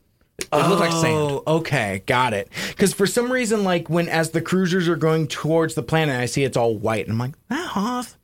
And even as like where there's like the giant door, and General Leia's like, oh, close the door. I'm like, that's Snow. Is this Hoth? What are we doing? You know, like I've completely forgotten about like all the trailers I had seen with like, you know, the red clay and all that other stuff. And since you mentioned the door, I totally remember. No, Finn and Rose and BB-8, they did not escape on the Millennium Falcon. Okay.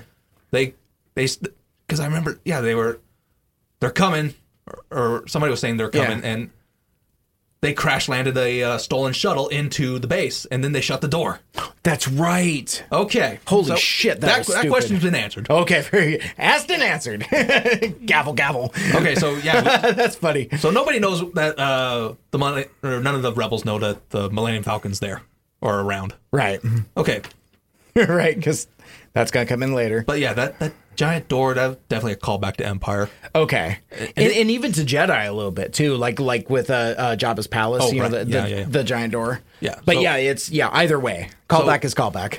So fuck. I think at this point they're sending out distress signals to their allies, and Leia's like, use my signal, that way they know it's me. Yeah, caller ID, General Leia, and they're all like, the allies are basically like, nah, fuck you guys. Yeah, you're on your own. Yeah, we want none of this. Mm-mm. So they're running a telemarketing scam at that point, right? Basically, they're trying to like sell Omaha steaks or something. Yeah. in their rebel base. So the New Order catches up. Yeah, nobody's coming. Yeah, they bring in the new AT-ATs. Yeah, that you were talking about. You were talking about the gorilla legs or something like that. Yeah, well, because they'll climb and shit. I don't know where I got that from. Well, I mean, they look like gorilla legs, so you think? Yeah. So and because like I'd have to look again, but I thought it almost has like articulated knuckles or something. No, yeah, they definitely look like because it's like like hooks or instead of feet. Yeah, so and it's they didn't do anything with that. They didn't do anything other than walk. So which is kind of rad. So the rebels. They're calling themselves the Rebels now. At this point. See, and that was, and that's kind of where I guess the Rebel Scum line works. I'm like, well, wait a minute, I thought this was the Resistance. I don't know. I can't keep up. It's all the same.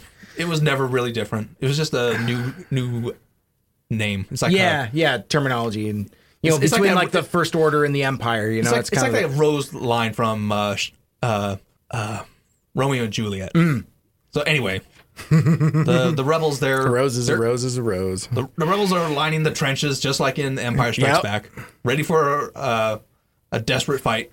Yep. And then we get those weird ships that go. The rickety. The things that are falling apart. Yeah, which was kind of neat. I mean, sort of. It was fine, but they go out. They're gonna fight or try to fight the AT-ATs. Yeah, and they just get wiped out. And Finn's just the only one left, and he's like. No, I'm getting ahead of myself, but they established that apparently they have some Death Star tech. Yeah, this fusion cannon thing is supposedly based on Death Star tech, which makes no sense because it's like a rotating cannon. It's almost like the vaporizing weapon in Batman Begins. Yeah, where it's like it opens up and there's a thing spinning inside. So, it's like that doesn't look like Death Star tech. Yeah, they're gonna use it what are you talking about? They're gonna blow a hole in the door. Sure. So Finn's just says, I gotta sacrifice myself. Yep. This is the only way to stop them. Yep. And so we get a moment early at the beginning of the podcast. I alluded to that not only did we get callbacks to The Empire Strikes Back and Return of the Jedi, but from other movies. Yeah. This is where I got a callback to Independence Day. Good call. 100%. Like the drunk pilot was about to fly himself into the alien cannon, and destroy it, and save Area 51. Mm-hmm. So it's like, they're doing Area 51 right now. But then Rose does the dumbest fucking thing. She crashes her ship into his to save him, but there was just as much chance that she would have killed both of them. Yeah, how do they both not get vaporized at that point? I don't know, that makes no damn and sense. Rose has the dumbest line about love's gonna save us, blah, blah, blah. Well, it's like, well, why'd you stop me? She's like, I saved you, dummy. Yeah, it's like, but you just destroyed the Resistance. They have no idea that Rey's there. Right. But yeah, they don't know that the Falcon is about to come over the mountain and this whole dialogue of love's gonna save us, or I can't remember word for word, but it was just like I had a flashback to Interstellar. It's like, it's love, Merv! Merv! You remember that fucking movie? Oh. God damn it. Oh, that is like 3.5 hours of my life I will never get back. This raises another interesting question.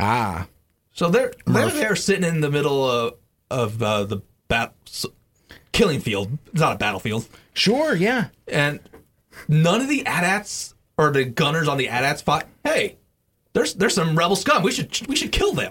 Pew pew. Just two little little puffs of dust. They had plot armor, I guess. Yeah. Yeah. The only thing stronger than plot armor, franchise armor. Same thing. Yeah. Anyway, so the cannon goes off. It destroys the door. Yeah. So now the Empire is advancing, and out of nowhere, Luke shows up. And Luke he walks up to Leia. He hands her dice. Yeah. Did we ever see that anywhere? Nope. Those are brand new. Brand new. Oh. But they're trying to retcon in that apparently this set of dice has been on the Falcon the entire time. Which, you know what? I'm not opposed to there being fuzzy dice on the Millennium Falcon, but I resent it on its face because we've never seen that before. I want to give credit where credit's due, but I can't remember which review I heard this from, or theory from. The dice, we're going to see them in the Han Solo movie. Oh, that's a good call. And we're going to see the origin of the dice, but then they disappear for 7 movies. Yeah, so we won't know the significance of the dice until that movie, or maybe there's some fuck you by the comic that we don't know about. See, I don't know if that's stupid or not. I don't know how to feel about that. Because when we see the dice in the Han Solo movie, it'd be like, I see what you did there. It would have been fine if the Han Solo movie came out before Last Jedi. There it is. See, again, quit trying to fix this. It's fucking broken. No. So but yeah, no, you're spot on that. I think but again, that is a very Han Solo thing. I mean, I think I like the idea of there being jangly dice, but yeah, I'm frustrated that it's a new thing. And that's kind of what I'm upset about mostly with this entire movie is it's all cramming in new stuff, like all these new force powers that we've never seen before. Not even in the comic books or the video games. We're just making shit up because, it's the Star Wars for today. It's a new Star Wars. And it's like, well, the new force power segues into what Luke does. He goes out onto the killing field and Rey. God damn it. Kylo Ren. It shows how much I care about these characters. Yeah. I can't get their names straight. Yeah. Yeah. Ken. Kylo Ken. Emo Ken. God damn it. No, it's a combination of Kylo and Ren. Oh, yeah, see, I shipped that. I'll admit, I stole that from Red Letter. That's fine. Stealing's good when it's good stuff. But yeah, no, since they may or may not be related now, I still think they might be. I mean, were we going to see them getting to fucking? Who knows? I don't know. And I don't really care either. So it's the folly of this movie. Ren throws a tizzy fit, and he's just like, fire on him! And so all the one AT-AT shoots him. Yes. And then they all shoot at him. It's like, blah, blah, blah, blah. It's like that's probably not how Luke's gonna go out, because that just seems way too obvious. Yeah, obvious and on the nose. So the dust clears. Luke's still standing, not a scratch. Right. So we're supposed to think that maybe he used the Force to deflect all the shots. Okay. Or absorb them. I don't know. So before we get too far, what was your thought on that? When you were watching that scene, what was going through your mind? I'm really curious. Because you were always waving the flag of Luke's dead. That one, it seemed way too... It's like, No, they're gonna have a mini twist. Like Okay. Or kind of like to show how powerful Luke is. Mm-hmm. So yeah, I didn't think that was gonna be how he died. See, I had a different, stupider thought on it. Okay. So I thought that when and we should note at this point that when Luke shows up, he's cleaned up. He's got a haircut. He's got like some Just for Men going on in his beard. It's trimmed. It's colored. He looks like he does in the flashback scene. Yeah. But he's wearing a different outfit. It's kind of an amalgamation of the Return of the Jedi outfit, kind of crossed with his kind of white Jedi outfit thing there. Right. It's kind of a cool outfit, actually. I thought it was neat. But so something's up. But what I thought is when after all of the blasts annihilate the salt flats and Luke is still standing there, I thought that Luke did indeed die at that point. He got vaporized, and what was standing there was a Force ghost. Yeah, well, you're kind of right. Kind of right, but we'll get to that. Okay, gotcha. So I just wanted to share that before we got too far. Yeah. So Ren is just like he went down there to confront Luke, and they cross swords or whatever, or not even cross swords. Luke just dodges him, and this is where we get a callback to a completely different movie. We get a fucking Matrix bullet dodge, but with a lightsaber.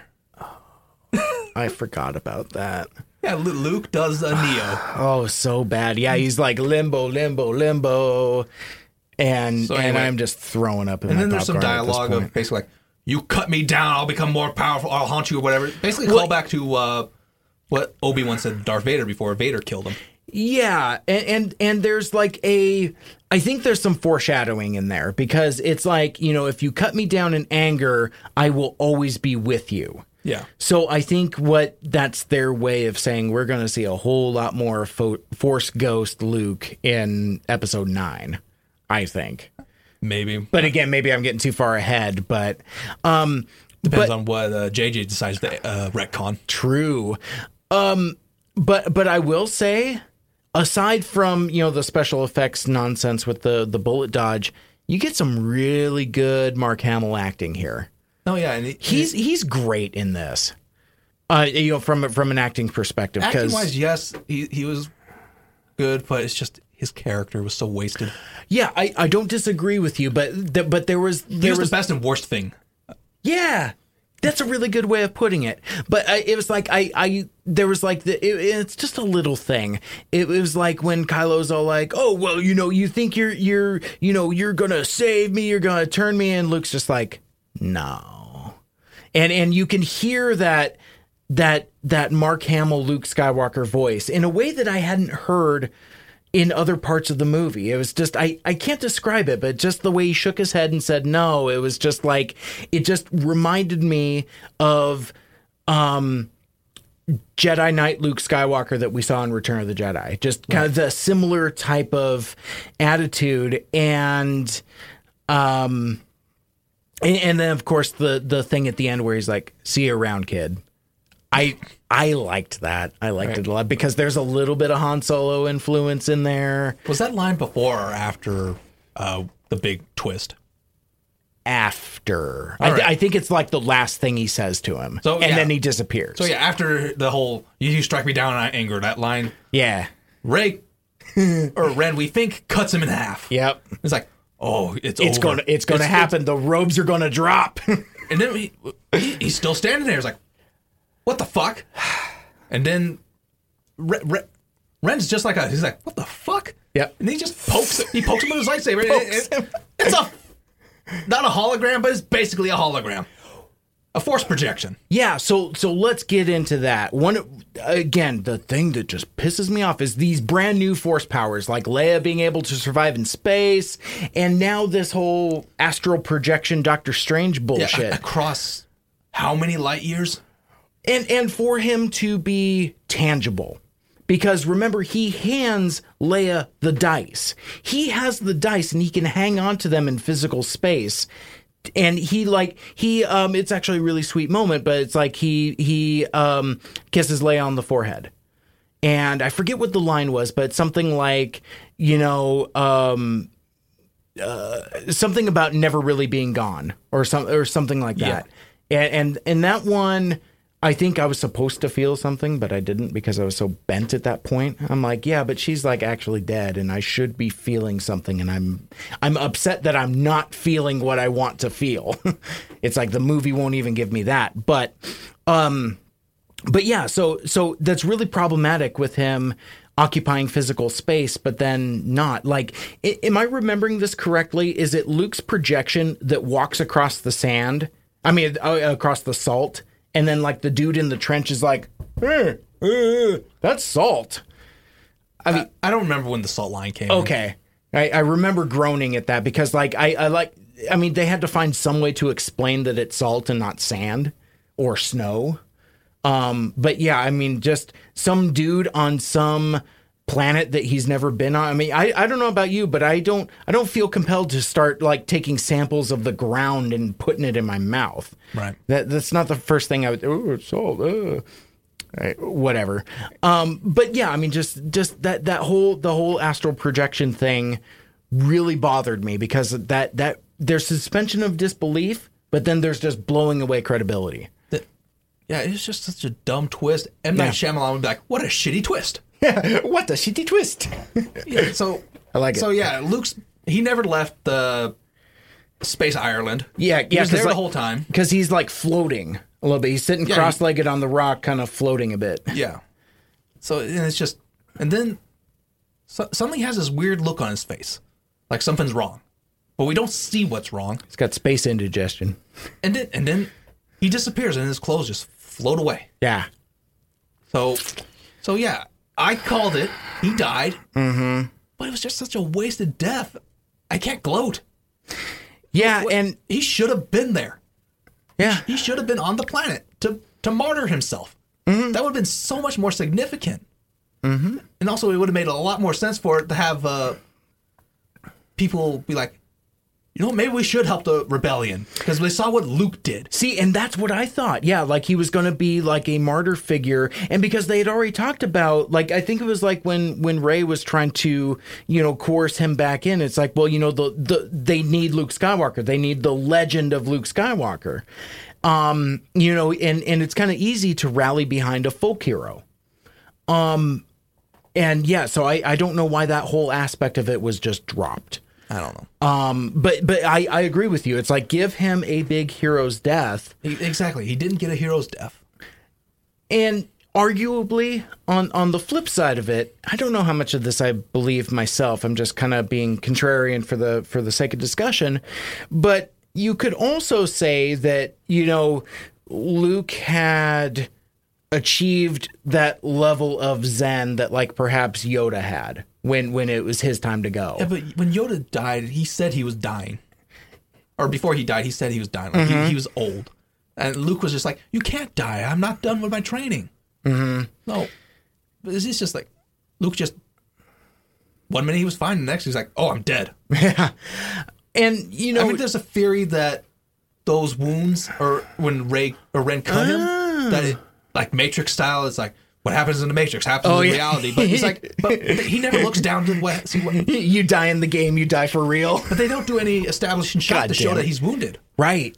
I mean, you see that he's strained, and I suppose to continue with that observation that perhaps the strain of doing solid astral projecting across, several light years or whatever the distance is, maybe just gassed him. Maybe he just out of gas at that point. There's just nothing there to confirm that or whatever, or to establish that. Yeah, and quite frankly, I don't think we're ever going to get that. Oh, maybe in a fuck you by the book or maybe the novelization. That's a good point. Maybe I need to pick up that a novelization or something there, or a comic book adaptation or something. Right. But with the track record of this movie, it probably doesn't mean anything. And that's the thing that I find so unforgivable about this movie, is that it took Luke Skywalker, the hero of our childhood, and just threw him away like he was nothing. And like, you know, I understood what was happening. Like, he, you know, you see him staring at the twin suns, and the music is swelling, and you understand that it's going to happen. But I tell you, man, I felt nothing. And I'm upset about that, because it's like I should have. Oh yeah. Of the two of us, you're the Star Wars fanboy, so you're the one that should be bawling like a baby right now. Exactly. And I just wasn't. I was just like, okay, that's cool. So I want to run a question by you. Of course. Regarding Luke's death. Okay. To me, it was just so anticlimactic. Yeah. But of all the main characters that have died in Star Wars, his just seemed like, again, the most anticlimactic. Yeah. Even compared to Dooku or Maul. Oh, that's a good point, because, I mean, arguably, Dooku still got kind of a cool death because it showed how evil the Emperor was. He's like, kill him. Yeah, I mean, kill him, Anakin. I mean, Darth Vader had a really meaningful death. He got a Viking funeral, for God's sakes. Yeah. Same with Qui-Gon Jinn. Right, yeah, I mean, and he was, to me, he was a minor character. Right, and yeah, I mean, Han went out like Han. Oh, yeah, but, and this reminds me, something that, I mean, so nobody's at least pouring out a 40 for Han Solo at all? Come on. Well, I mean, because, all you get is where's Han? That's the only mention of it. And I was talking about, like, no Chewie earlier. You can't give me something where at least we're... No, all we get with Chewie is a stupid joke with the Porgs. Yeah. Chewie's got to eat, man. but no, I was bothered by that there's no mourning for Han at all. And I bet you there's going to be no mourning for Luke, because nobody knows where that fucking planet is other than Rey. It seems like... I mean, so who's going to mourn him? Those space nuns? Yeah, it seems like the only people that knew Luke died was Rey and Leia. Yeah. And that's kind of sad, but again, maybe I'm looking at it wrong, because again, this is the Star Wars of today. So let's I suppose at this point we should think about wrapping up the plot and So while that's happening, Rey, like I said earlier, she becomes more with about as much training as Luke did in Empire Strikes Back. Becomes a more powerful Jedi. She can lift an entire pile of rocks, yet Luke couldn't lift up an X-wing out of a swamp. Yeah, and oh man, were those rocks computer generated? Yeah, they were. Oh, they looked like wet hot garbage. So anyway, yeah. The rebels get away. Oh, it bugged me. And then we get a return shot to the casino planet, and the kids are telling I couldn't tell if it was the story of what happened on the salt planet, or if it was Luke confronting Jabba. That's a good question. I don't know if there's really enough there, because it was all like in Dabu Dabu language. It's like Mucha Pucha Luke Skywalker. Yeah. You know, so I don't. That'd be interesting. Like if I do ever see it again, be something to rewatch. Yeah, because I don't know. But one thing that was established in Force Awakens is that, you know, kind of the adventures of Luke Skywalker are kind of folklore. Which, I mean, how do you get folklore after only 30 years? But I mean, that's neither here nor there. That's super nitpicking. But I did think that was kind of neat, though. Yeah, but it sets up a new rebellion, I guess, because we get one of those kids has a rebellion ring. Yeah, he's got the rebel symbol. He's got the secret decoder ring. Yeah, and he's holding his broom like a lightsaber. And that's the end of the movie. Well, did you see what happened before that though? What? Where he force grabs. I did not see that. Okay, yeah. So the broom is kind of on its, and it's super subtle. It's a blink and you miss it thing, but he's walking out to like this open air field where shortly before he sees the shooting star, he very subtly force grabs it. And he's walking out there holding it like a lightsaber. He sees the shooting star, holds up his Green Lantern's ring, and again is holding his broom like a lightsaber. So we had a new Mary Sue. Possibly. Maybe. Well, and the thing that again kind of thumbs its nose at the whole thing is like when Luke is talking to Kylo and he's like, and I will not be the last Jedi. Oh, he said the thing. He said the line. And or he said the title. I'm like, but yeah, I mean, it's like if this was Cinema Sins, it would be roll credits. Yeah. But yeah, no, and that doesn't make sense because he wanted to be the last Jedi. He's like, he changed needs his mind. Yeah, but why? Makes no sense. So yeah. Anyway, movie's over. Yeah. Regarding that ending. Okay. Is it me or did the ending of The Last Jedi, it felt like the ending to a trilogy or a series? Yes. This felt like a final ending. Yeah, because it's not a to be continued for it. No, I'm sorry, not to be concluded. It doesn't have that. It's like that's the end of this cycle. We'll see what happens in the far-flung future. Because especially like with the kid and, obviously has some kind of force powers. I mean, this is setting something up. But then it raises another question. It's like, where do they go from here? At the end of Empire, you had, well, not just the Galactic Civil War. You had, we got to save Han. And Luke just like, oh my God, my father is the second most evil man in the galaxy. What do I do? Mm-hmm. In this movie, it's just, we got to fight the bad guys. We got to defeat Ren. Yeah, and apparently... What do you build on from that? Yeah, see, I mean, it's all freaking sand. And I hate sand. But it gets everywhere. It's coarse, it's rough. It's everywhere. Now I care, everything's this leads into something that smooth. I don't think Disney has any idea what their plans are for the story of Star Wars. I don't think so, because... this isn't planned out like the prequels. Because, say what we will about the prequels, and obviously we have and will continue to, but at least there was a end game. There was a goal. This almost feels like, you know what? And I made this relate, I think, during our Rogue One podcast. This feels very Marvel to me, to where it's like we're building towards something, but who knows what? Well, I think it was a Red Letter Media review, and they talked about this very thing that I brought up of where do they go from here? Yeah. And it's like, one of them jokingly said, it's leading into a Saturday morning cartoon. Just weekly battles with the Empire. Ooh. Which, you know what? I do dig that Star Wars Rebels, and it is in its final season. But I like it as an on the side type of thing. Oh yeah. But maybe that maybe like an in canon Saturday morning thing. Maybe that's where they go. But that leads into a bigger problem. Go ahead. So let's say they do that. They have a cartoon series or maybe a comic book series. Sure. That's basically like the battle of the new rebels and the new order. Right. And it leads into episode 9. Mm-hmm. You would have to read all that to know what's going on. It's just like the same problem I had with Revenge of the Sith. Oh, okay. You had to have watched the cartoon to know anything about General Grievous. Yeah, and the Clone Wars and all that Exactly. other stuff. Sure.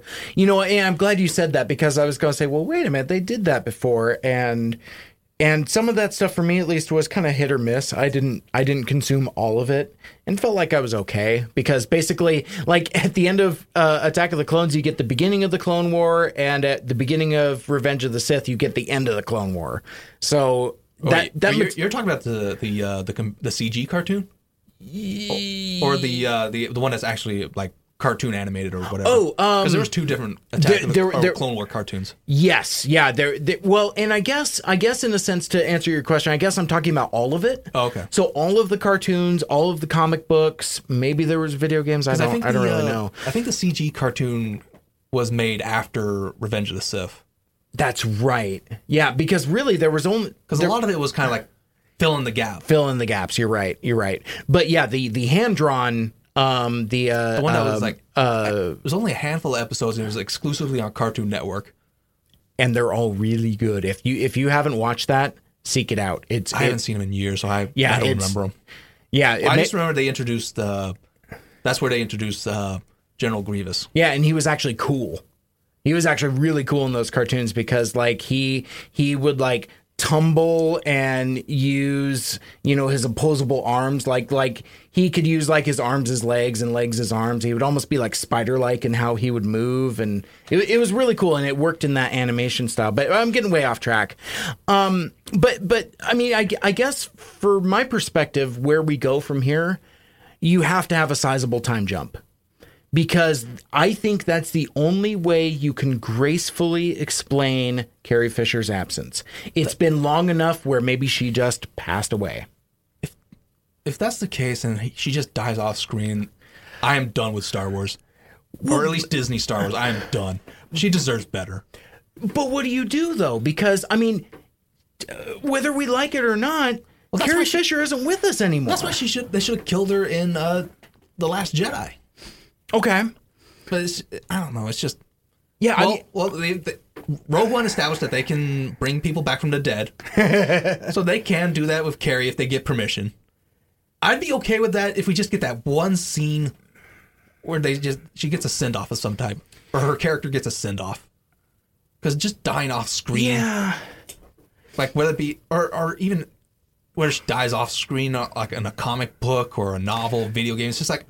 Yeah. Her character's way too significant to not have it on screen in the movie. Mm-hmm.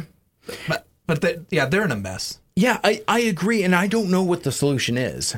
There probably isn't a perfect one. Yeah, I mean, either way, we're all going to be disappointed. I mean, there's no way to fix it, unfortunately.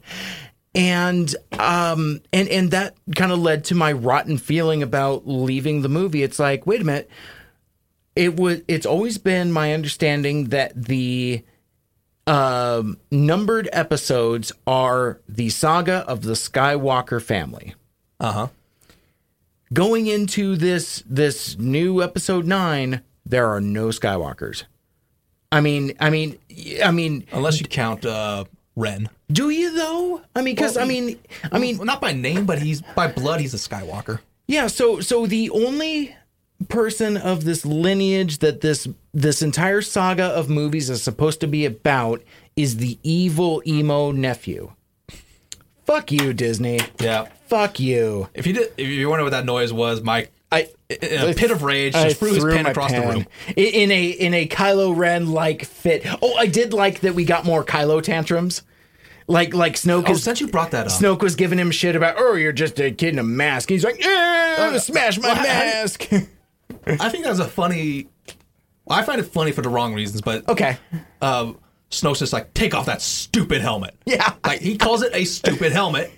So I'm just thinking, like, all you people that thought that costume was cool, you just got a big fat middle finger from Disney. Yeah. Well, I can't help but laugh at people who bought that stuff. Right, sure. I don't have none of that stuff. BT dubs. But yeah, no, I agree with you. But again, that's I'm way past repeating myself. But again, that was my problem with this movie, is that it's intentionally undercutting itself at every turn. Yeah. I don't know if it's embarrassed of itself. Is it embarrassed of the mythology? That's kind of what I don't want to say embarrassed, but it's just basically kind of like it did something similar to Alien Covenant, and just took mythology and just like or potential mythology. Yeah. And just like, fuck this. Yeah, well, and with Covenant, and I don't want to get too far in the weeds, but I think the mistake of those movies is it's adding excess mythology that nobody wants. Well, you could say the same thing about the prequels or these sequel trilogies. They're adding mythology that nobody really... Some people asked for, but it wasn't really needed. But anyway. Yeah, you're not wrong. So on the way up here, I was just thinking... Well, one analogy I made about this movie, on Twitter at least, was that this is the Alien Covenant of Star Wars. Yeah. But something else I didn't think, or I thought about, is that The Last Jedi, it seems like it's the film equivalent of a wheel spinning in a puddle of mud. It didn't go anywhere. Oh, yeah. The beginning of the movie, the rebels, they're on the ropes, they're the New Order, they're after them. The rebels are on the ropes in the beginning of the movie. Mm-hmm. The end of the movie, they're still on the ropes. Yeah, and now there's like 50 people left. This movie went nowhere. Yeah. It didn't add anything. Well, unless... At least Covenant added something. That's true. That's true. And unless you count the character development of these fancy new characters. Because, I mean, this is really a baton passing movie. It's passing from the previous generation to... So now... And it's funny, like, I haven't listened to our old shows in a while, but I think that was one of the things that I said I wanted going forward. It's like, you know what? Let's... You know, the new characters can go have their own adventures now. But even after making that prediction, now I don't want that. Well, I think it's... You could chalk it up to execution. Yeah. Because you mentioned baton passing. Mm-hmm. This wasn't a graceful passing the baton. They were fumbling. Yeah. That's a good analogy. Very ugly. That's a good analogy. I like that. So yeah, it's just this movie, like, by itself. Do you think it was an okay movie? You know what? I will say that from like a technological standpoint, it's gorgeous. The cinematography is cool looking. I mean, again, like the stuff on the Salt Planet, that is cool looking stuff. And you know, the special effects were top notch. And again, I'm seeing like exciting space battles like I want to see in Star Wars, except when it's a low speed chase. I heard somebody make a comparison to, it's almost like Mad Max Fury Road. I'm like, what? That doesn't even make sense. I can only think of one comparison to Fury Road. That's a different in the caravan chase, I guess. Oh, I was thinking of something else, but we'll get to that later. But okay, interesting. Just my thoughts of the movie by itself is like, it's the same thoughts I had with Alien Covenant. It's like, yeah, it's okay. It looks good. Special effects are top notch, but then. Then when you compare it to everything else within the franchise, I have to ask, it's like, what the fuck are you guys doing? Yeah. Well, and something that you and I pondered a little bit on the way up is, are we in the minority? I don't even know, because like the stuff that I've exposed myself to has all been positive. Well, that segues into reaction to this movie. Oh, so far. Here we go. Okay. All right. So you've been saying you've seen positive reaction. From podcasters and whatnot. Yeah, like a lot of podcasts that I've listened to, everybody has, I mean, because they like that it's weird. They like that it's different. They like that it's that, you know, it's all about moving on and growing up, and it's, you know, the Star Wars for today. You know, the creatures were really cool. You know, I'm just scrolling through to see if there's any other notes. But yeah, just that, you know, and they're like, oh, well, you know, the consistency of Luke's character is a little shaky, but he's also 30 years older, so that kind of checks out, because we're all different after 30 years, which I'm not going to necessarily specifically dispute, but there's so much off-model stuff here that I don't know if I fully agree with that. Yeah, but so yeah, like, reviewers were loving it. Like, it's got a certified fresh on Rotten Tomatoes. Yeah, but let's get into that a little bit. Yeah, so the fan score, totally different. As of last night when I checked, it was 54%. So it seems that based on that numbers, that there's a sizable people who are going against the, oh my God, I love Star Wars mindset. Because that was prevalent when Force Awakens came out. Like, I was in the minority of people who weren't pleased, because it was a brand new Star Wars. It's basically, everybody's like, ooh, shiny new toy. But after a couple of years now, it seems like people are, or the new toy effect is wearing off on people. Yeah. I have noticed a lot more, you know, Force Awakens, it was a remake. But anyway, so, 54% fan rating on Rotten Tomatoes, and this led the apologists to say, oh, this is fake. It's bots doing this, blah, blah, blah, blah, blah. But Rotten Tomatoes comes out and says, no, that score's authentic. So you could either say they're telling the truth or they're trying to save the integrity of their website. But when you think about IMDb or all these other sites, they have similar fan reviews, right? And you read comment sections on YouTube videos about The Force Awakens, or The Last Jedi. Yeah, a sizable chunk of the fan base is not happy. Yeah, and back to Rotten Tomatoes, there's something just like with the Rotten Tomatoes score for Ghost in the Shell being higher than Justice League. This is purely for my own delight. Okay, very good. The prequels, all 3 of them have a better fan rating than The Last Jedi. Wow. Yeah. Phantom Menace had 59%. Attack of the Clones had 57%. And Revenge of the Sith had 65%. Kind of checks out, actually. General consensus is that Revenge of the Sith is the best of those 3. Yeah. And that Attack of the Clones is the worst. But Attack of the Clones, at least if Rotten Tomatoes fan scores are anything to go by, is better well received by the audience than The Last Jedi. And I find that funny. That is pretty funny. Oh, man. But is that enough for us to throw our heads back and laugh? I don't know. No. No, because with Jedi, or not Jedi, with Justice League, we knew it was going to be bad. We were fully prepared. Yeah. Jedi, or Last Jedi, I don't know about you, but me, it was kind of like, okay, I'm not totally optimistic here, but it's the second movie in the new trilogy. Let's see what they do. Maybe they'll turn things around now that they got the nostalgia out of their system. Yeah, but here's the problem: they just did polar opposites, and it's just poorly executed. So I don't know about you, but I have no optimism for the future of Disney Star Wars. Like the Han Solo movie, if I see that at all, it'll probably be the same reason that I saw Justice League, to laugh at it, to make fun of it. Yeah, and Episode 9, whatever the fuck they're going to call it.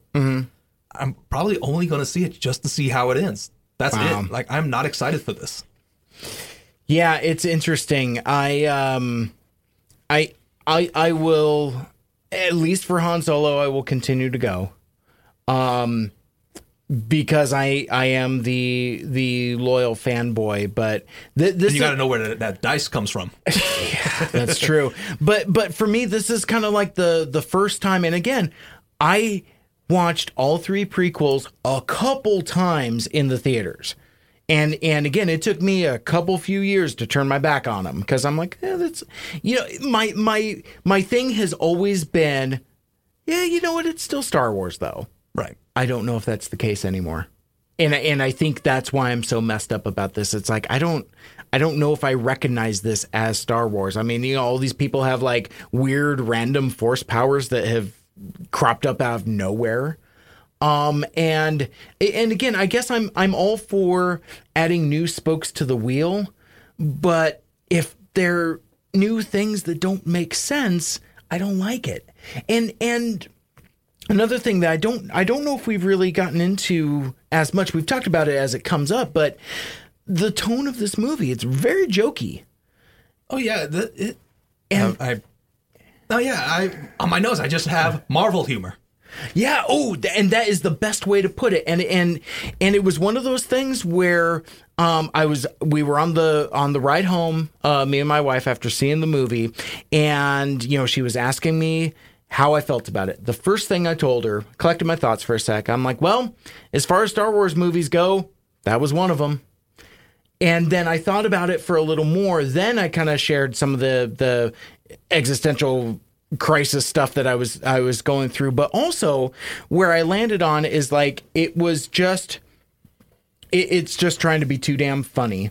And what she tells me, so she's a casual I don't even know where the line between casual fan and reluctant fan is, because she watches these movies with me, but she could take them or leave them, and she'd tell you that herself. So I'm not. So it's more like just to spend time with her husband. That basically, type of thing. Yeah. So I mean, and she said as much, and she's like, I liked this. I liked this a lot. She likes the Marvel movies too. I like the Marvel movies also, but I think you've tapped into that vein with the Marvel humor. And she's like, I liked that it didn't take itself so seriously. And I didn't go off. I almost thought I was. I'm like, you know what? This isn't a fucking Guardians of the Galaxy movie. You know, it's fucking Star Wars. And the thing that now with the prequels, they were way too self-serious. And I think with the sequel trilogy, much like some of the other stuff we've discussed, it's a rubber band that snapped too far the other direction. And, you know, with like a lot of the jokes that we've talked about that haven't landed, some of which, I mean, again, I'll still give it a polite chuckle, but I'll still say that the humor bothers me. Like we kind of talked about the phone call scene at the beginning. I chuckled. I thought it was funny, but I still think on the whole, that's what makes this movie really flat for me, because again, it's a fucking Marvel movie, and I don't need that in my Star Wars. I need Star Wars in my Star Wars. Well, I guess we'll have to wait till episode 8 or not 8, 9, whatever the fuck. Yeah. Also, the director, Rian Johnson. Isn't he set to direct a whole new trilogy? Oh, that's right. I forgot to write that down and make a note about it. Yeah. You think that's going to happen? I don't know. Well, I bet you it will happen because people are going to this movie. This is making frickin' bucks. I mean, it made more than Justice League's entire run over a weekend. Yeah, but its opening weekend was like a 40-some-odd% drop from The Force Awakens opening weekend. Oh, really? Oh, I hadn't paid attention to that. That's I looked up the box office number. I don't have them on hand. But sure, of course. It did worse opening weekend than The Force Awakens, but it did better than Rogue One. So interesting. I think you could write that off as The Force Awakens was brand new Star Wars. Everyone had to see, like, because it was hyped the fuck. Totally. And Rogue One, you can expect that. You can explain that as not doing as well as any of the numbered sequels, because it's not a numbered sequel. It's just a spinoff. Mm-hmm. Like, and you already know what happens, so it's not a must see type of movie. It's a fan movie or a movie for the fans. Yeah. I don't know if it's a movie for the fans, though. No, I mean Rogue One. Oh, yeah. Oh, totally. Yeah, see, and that one can have lower expectations. Exactly what you were saying. Yeah, so this one, you could write off it having a worse opening weekend than The Force Awakens, just because the hype's dying down. Yeah. But I have to wonder, how much of a hit will this take? You know what? On Star Wars hype. It's interesting, and the short answer is we won't know for a while. Right. We almost have to let it sit and breathe for a while. But here's the thing, you were asking if the Rian Johnson trilogy is going to happen, or even if we want it to happen. And if you want to give him side movies that have nothing to do with the mythology, a la Rogue One or something like that, I could be okay with that, because I actually dig him as a filmmaker. I loved Looper.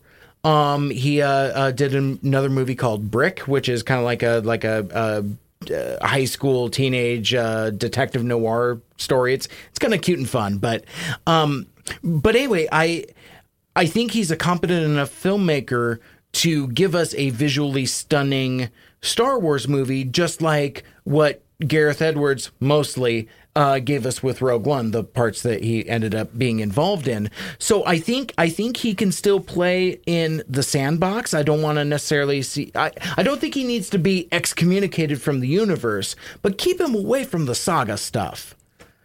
Well, I mean that's as contradictory as that is. That's kind of where I sit on that. No, I got you.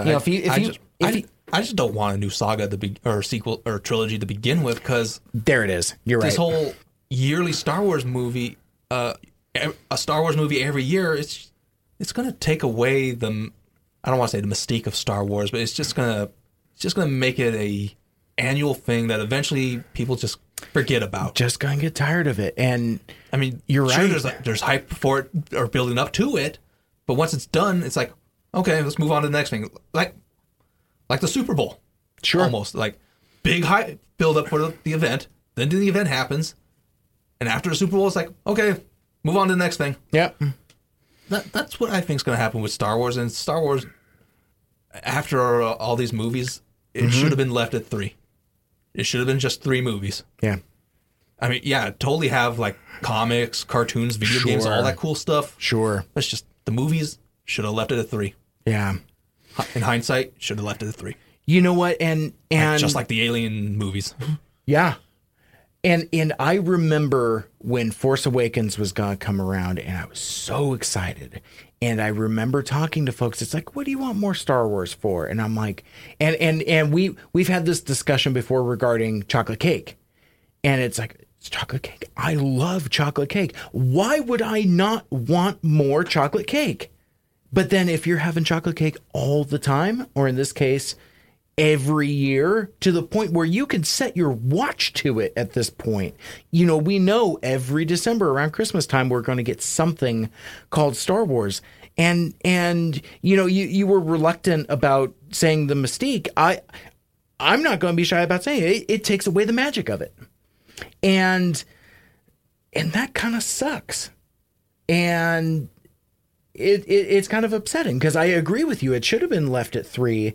And I now feel I'm second guessing the way I was looking at things because of my enthusiasm for Force Awakens. And, you know, this whole new thing. Oh, cool. We get some new cool characters and all of my favorite characters also all together, and we can do cool new stories. Fine. That's cool. But now I kind of feel like Switch in the Matrix. I'm like, not like this. Not like this. I don't know. That's where I sit on that. It's almost like a bad marriage. Force Awakens was the wedding. Rogue One was the honeymoon. Yes. And The Last Jedi is realizing we don't get along at all. Yeah. Yeah. Wow. I think that's a good spot to put that in. What else you got in your notes? One last thing, and this was when you brought up Mad Max Fury Road that I could tie this into. Oh, yeah. Yeah, remind me about that. It came to my attention that The Guardian, I can't remember if that's a British newspaper or what. Oh, yeah, it's British. They called The Last Jedi the most feminist Star Wars yet. See, now, I have a question for that. I wanted to get into this, but I didn't think we were going to have time. But I'll be real quick. Okay, yeah, we've been going on for a while. If this is the most feminist Star Wars ever, yeah, then why was it Luke that saved the fucking day? Just like with Mad Max or Fury Road, everybody's like, it's totally pro-feminist. It's like, but Mad Max was the one that saved everybody from Fury's stupid idea of wandering the desert. Or in going back to the waterhole. Sure. So it's just like, if this is the most... If I was a feminist, I would be insulted with this movie. Yeah. Because, well, Rose was ridiculous. Yeah. Rey's a Mary Sue. Mm-hmm. Leia was hardly there. Right. And pink hair was just a bitch. And Phasma also wasted. She's not even a character. I wouldn't even... I mean, because at least the other characters you named are at least characters. I mean, Phasma is just Boba Fett. You know, she just looks cool. Well, again, yeah, she could have been something more. Yep. So disappointing. So with that, because I mean, again, I don't really have a firm understanding of what feminism actually is, so I can't speak to it. But that is something I've heard before, and I've heard that this is a movie about guys making dumb decisions, and that's a big progressive pushing point or talking point with this movie is that guys doing stupid things. Mm-hmm.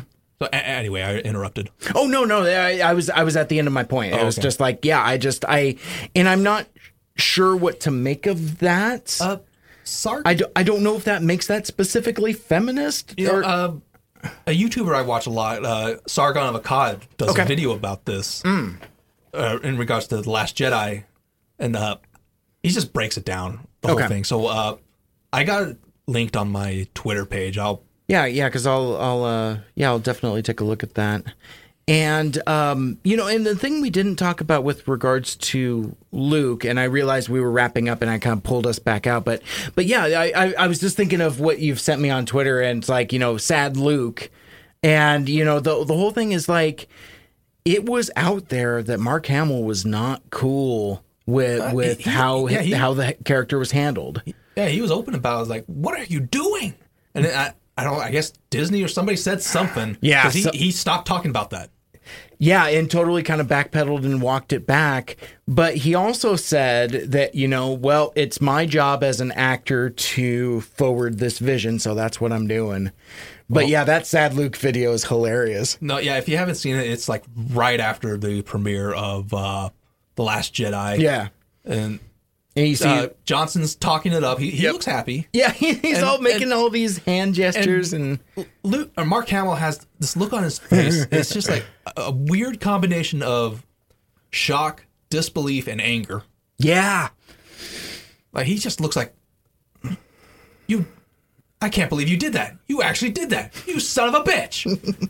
It reminds me of something I had said during our Force Awakens podcast was, you know, because Mark Hamill doesn't speak in that movie, but I posited that he's doing so much acting with his eyes and his facial expression. And it turns out that plot-wise, that all came to nothing, my suppositions, but I saw a lot of that in the Sad Luke videos where you see the same thing. It's like his eyes are saying so much, like you were just explaining there. There's a theory going about that. Oh man, Mark didn't know that that Luke was gonna die like that. Wow.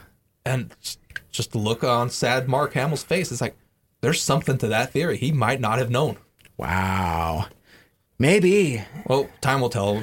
I'm sure Mark won't be shy about it. Yeah. Well, and, you know, we talked about where to go in episode 9. I forget if we touched on, do we think Mark Hamill as a ghost? Do you think that's going to be a lot, a little?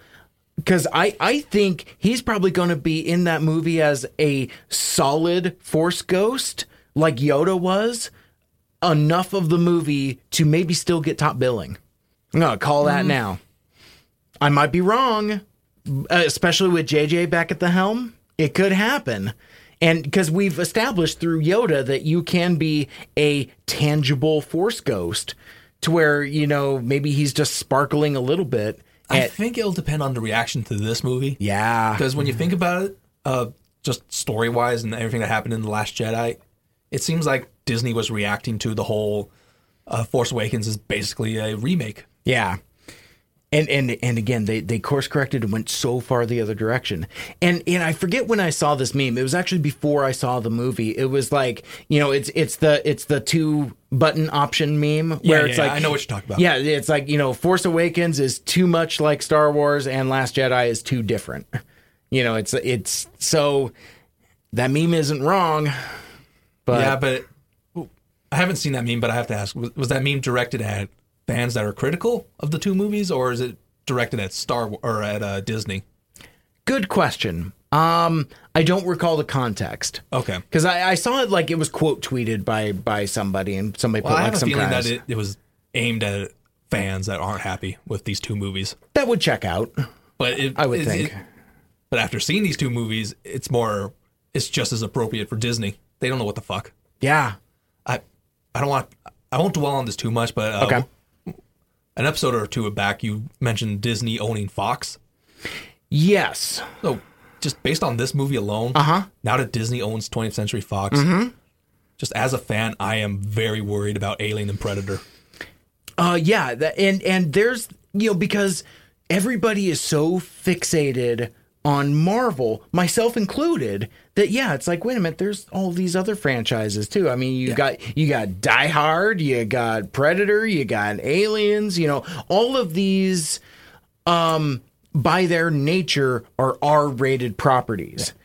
Well, I should take it back. I don't mean, or not this movie specifically that makes me worried. It's just the way Disney has handled it as a whole. Oh, sure. Because with Force Awakens and Rogue One, they've shown just how nostalgia heavy they were. Yeah. And it makes me worried that they'll give Neil Blomkamp his wish for Aliens 2, which his idea would retcon Alien 3 and Resurrection. Now, I know fanboys would love the idea of Hicks not being dead. But guess what? We've gotten that before. It's called Colonial Marines. suck a dick. Gotcha. And it's just, I hate retcons. I really do. Okay. I can't think of that many instances where retcon worked out.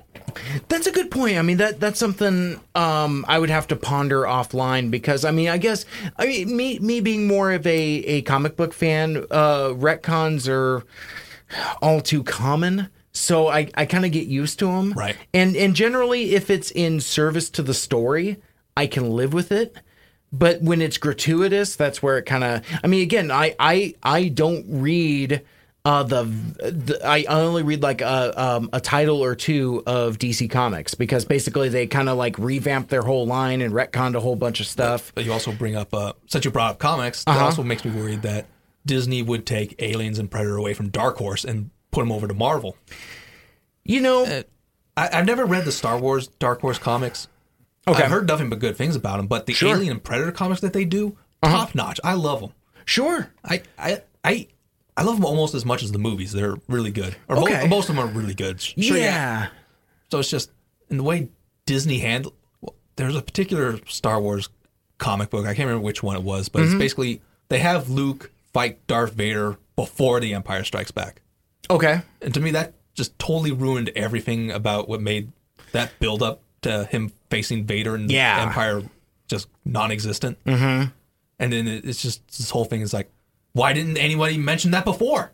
Or why didn't Luke mention that before when he was training with Yoda? Yeah, that one time during that comic book adventure. There was no like, or when Yoda was training Luke, or Yoda was trying to tell him that you're not ready to face Luke or Vader. It's like, there's no like, you got lucky last time. It's like, I can beat him this time. None of that stuff. None of that. So it's like, how do you explain that? And I'm just worried that Marvel... based on their sales numbers, would just fuck up Alien and Predator. Yeah, you know what? And a few years ago, when Disney yanked the Star Wars comics from Dark Horse and gave it to Marvel, I was very uneasy. But I like a lot of those Marvel comics quite a bit. Okay. In Star Wars, because basically what they did was instead of having like sci-fi writers and offbeat artists, they gave it to a lot of the superhero folks. And yeah, it's sometimes the sensibilities are kind of more superhero-y than Star Wars, but I kind of like it because just because it's neat. It's neat different takes. Like again, like this whole the Captain Phasma "fuck you" by the comic book. I kind of dug that comic because I liked the writer and artist team that was on it. I'm like, there's a lot to like here. Okay. But I don't know if that specifically addresses your point, but I know that Marvel does have a lot of talented people in its stable. So, but I'm also just thinking about some of their superhero comics that are failing, like America Chavez or whatever. I can't remember that character's name exactly. Yeah, I couldn't even tell you. I am so or what they've done with Squirrel Girl apparently is really awful. Oh, really? Yeah. Anyway, yeah. Sorry, yeah, it's just like I think you're telling me something, but yeah, I'm just there's so much I jump ship on a lot of Marvel stuff. Well, that doesn't give me confidence about Marvel then. Well, but all the Marvel comics I get are Star Wars. So and I buy them all. Right. I fucking buy them all. So yeah, it's like, I go to my comic shop and it's like Star Wars, and they're from different eras. Like there was like a Mace Windu miniseries. There's a Captain Phasma series. There's a Poe Dameron series, which I know we're running long and I don't really want to get into it, but like in the Poe Dameron series, there's like a group of pilots he hangs out with. None of those people made it to the movie. I mean, at least to get blowed up or something. I would have liked to have seen at least one of them like piloting one of those ill-fated bombers or something. Mm-hmm. No, none of those characters that are in the comics, which were actually in Force Awakens, none of them make it to Last Jedi. I'm just like, well, where's this guy? Yeah, it's just, I mean, yeah, it's frustrating. One last point about Disney and what I'm worried they'll do with Alien and Predator is that they'll take the video game license from Sega and hand it over to EA. Oh. Now, I just a moment ago shit on Colonial Marines, which Sega did publish. However, they did publish Alien Isolation, and I'll say hands down that is the best Alien game ever made. I can't think of anything that comes close. Even better than the Alien versus Predator arcade game, which was pretty rad. Oh, I know the Capcom one. Yeah. That's rad, but that's an AVP. That's kind of like its own monster. Oh, fair enough. But yeah, EA. We talked about this last time we did a podcast together. Totally. That EA was fucking up. Right. So, and the way they handled Dead Space, a game that's very much inspired by Alien. Right. Dead Space 1's cool, but have you played Dead Space 3? Gamers know what I'm talking about. Yeah, where are my gamers at? They'll understand my worries about EA handling Alien and Predator. Right. But there's just so many other companies that do stuff for Alien and Predator, like NECA Toys. They make some really cool, affordable collector's toys for Alien and Predator. It's like, would Disney take it away from them and just make them themselves, or give it to Hasbro? That's probably what would happen. But then again, it's one of those things where, Hasbro isn't the only Star Wars licensee. Right. So there are other companies that. Yeah, now that I think about a company I like, Kotobukiya, they make really cool statues, and I don't buy the Star Wars stuff they make, but they do look cool. But they're gorgeous. No, yeah, yeah. I mean, they're really cool looking statues. Yeah, long story short, I am very worried about Alien and Predator. Yeah. Just based on the way Disney's handled Star Wars so far, and Last Jedi does not ease my worries. Yeah, and... Because the news of this broke before Last Jedi came out. Right. So, yeah. Yeah, it's an interesting new world that we're going to be getting into, and it's almost like the Demolition Man future, where, like, in the future, all restaurants are Taco Bell. Maybe everything will just be Disney in the world that's coming. One can only hope that either Congress or the Senate, whoever would be in charge of this thing, kind of steps in and blocks it as an antitrust issue. Yeah. And, and here's the thing. I don't know enough of the insider stuff to know whether... why this sale is occurring. It's like, is 20th Century Fox failing? I think Murdoch is just getting rid of stuff. Oh, okay. So he's just having a yard sale. That's the impression I got. Okay. Because, he's still, and I think he's still kind of keeping what's his, he's keeping Fox News, he's keeping Fox Business, Fox Sports. But I think like some of the regional stuff is... It gets a little murky. I'm not sure exactly what all is and isn't, but all I can hope for is that, like, as far as Disney's only interested in the Marvel stuff, right? And they just end up selling off all the other franchises. Oh, I hadn't even thought of that. So yeah, so to your fears, rather than doing like a watered down Alien or Predator, or Alien and Predator, depending upon how you want, instead of doing that, they just sell it off to like Lionsgate or something like that. Maybe that's something that happens. I wouldn't mind Lionsgate because I thought they did a good job with Godzilla. Yeah, and Lionsgate gets genre, and I think that's what the kind of touch that's needed there. But I hadn't thought of that. I hadn't thought of the perspective of, or even buying properties so that they can sit on them and not do anything with them. There's that perspective. We don't know what's going to happen. We don't know what the mouse is going to do, and that's kind of scary because that's a lot of IP to be under one house. And really, in a sense, if Disney gets their hands on the Terminator franchise, well, then they will have pretty much everybody's entire childhood at that point. Because what's left? Yeah. If they get Nickelodeon, then they'd have Ninja Turtles. Right. So it's kind of weird that Disney will own your entire childhood. But one thing I think we got to touch on this before we get out of here, since we've talked about the Disney Marvel stuff so much, to loop it back into our Star Wars show. One bright beacon that we might get. Do we think that we might actually get true high-definition re-releases of the unaltered original trilogy. That's the only positive thing that I could see happening out of Disney buying Fox. Because I'm not a comic book guy.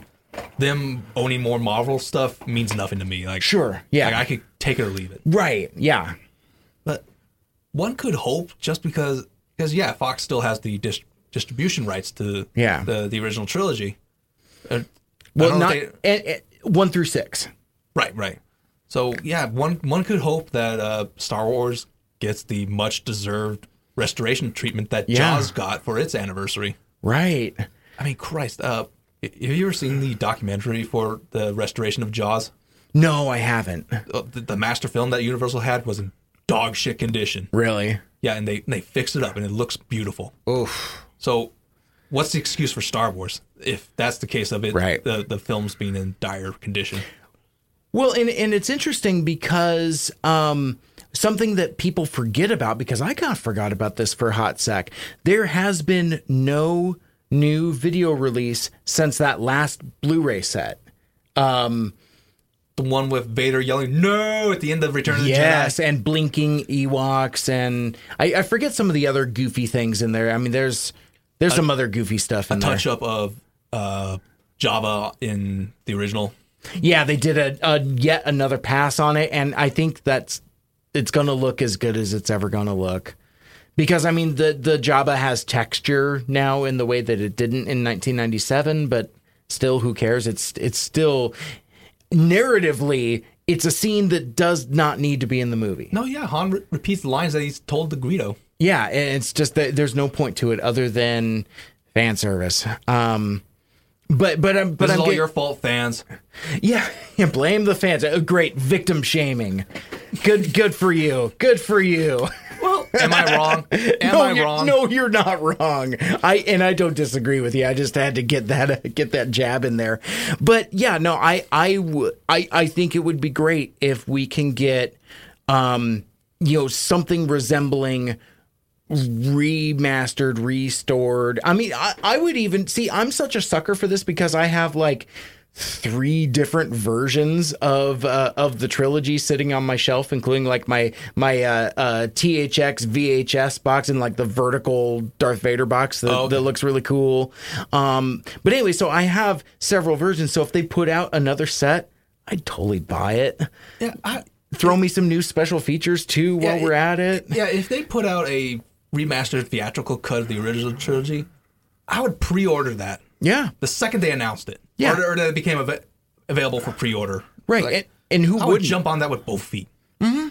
It's like, so yeah, it just leaves me flabbergasted that thus far 20th Century and Fox and Disney didn't realize they love money and just collaborated to release them. Because we all would have bought them. And now with George Lucas being out of the picture, why can't they go back to that? And even, it's like you talked about the Jaws restoration. Part of the 1997 restoration for the special editions, in those documentaries, they're talking about how beat up the prints were. So, and part of that restoration was fixing those prints. Those gotta be sitting there because they probably fixed them before they altered them, right? You would think. They had to have. Right. So, I mean, they're sitting somewhere. Now, that was in 1997. I mean, that was 20 years ago. Anyway, but my point being is like, yeah, you could do another pass on those restored prints. But even if the Fox's master prints were destroyed, it's like somebody has to own something because that's how Nosferatu survived. Mm-hmm. Like, that movie's not supposed to exist. Like, it was illegal back in 1920 or whatever year it was released. Yeah. Because copyright infringement. Mm-hmm. Mm-hmm. But it survived because people owned prints of it, and we could still watch Nosferatu. Very true. So yeah, I think that's about all I got. I think we shit on this movie enough. So, of all the movies you've seen this year, where would you put Last Jedi? In the middle. In the middle. Okay. Yeah, because I mean, there were movies I disliked more than this. Like, oh my God, like last week or week before, my wife dragged me to she loves these fucking Morgan Freeman movies. These like old people being old people movies. Right. The not grumpy old men. It's called like Just something about getting started or something. It has like Morgan Freeman and Tommy Lee Jones, and Tommy Lee Jones is a national treasure. Morgan Freeman is just getting old, and anyway, it's wretched. Okay, it's wretched, and it's just as terrible as that one that I got dragged to earlier in the year, where it's like Alan Alda and not Alan Alda, Alan Arkin and Morgan Freeman and all. Then they're like Robin Banks and they're old people. I think Michael Caine's in that movie too. I don't remember. It's fucking vomit. Oh. My point being is like so there are movies that I dislike more than Last Jedi. Okay. But there are ones that I like more, like Thor Ragnarok, for example. So I guess real quick, what would be your favorite movie this year?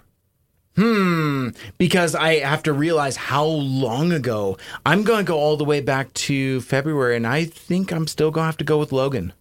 Logan came out this year? February. It's been that long. Okay, well, I guess that's technically a movie I saw this year, but I saw it on DVD. Well, that counts. Okay, so... But yeah, it would either be Logan or Thor Ragnarok, I would think. Okay, so... it's certainly not Star Wars The Last Jedi. I didn't see that many movies this year. Yeah. So, Last Jedi would be pretty low, but it would be above Blade Runner 2049. Because that movie made me mad, whereas this one, it made me sad. That's poetic. It is. I was mad. Now I'm sad. Yeah. Just call you Kylo, because you're channeling your emu-ism and stuff. 2049 was insulting, whereas this one is just... I'd have to be a diehard Star Wars fan to be insulted. That's funny, because I think we feel the same way, just flipped.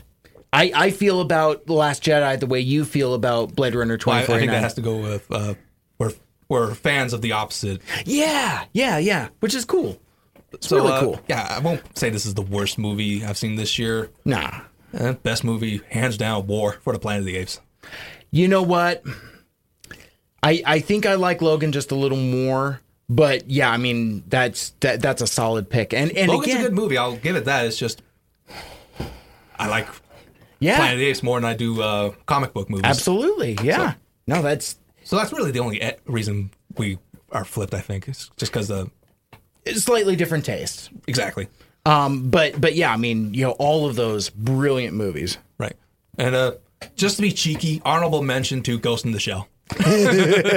We got a lot of mileage out of that. And it's so there's value in fun.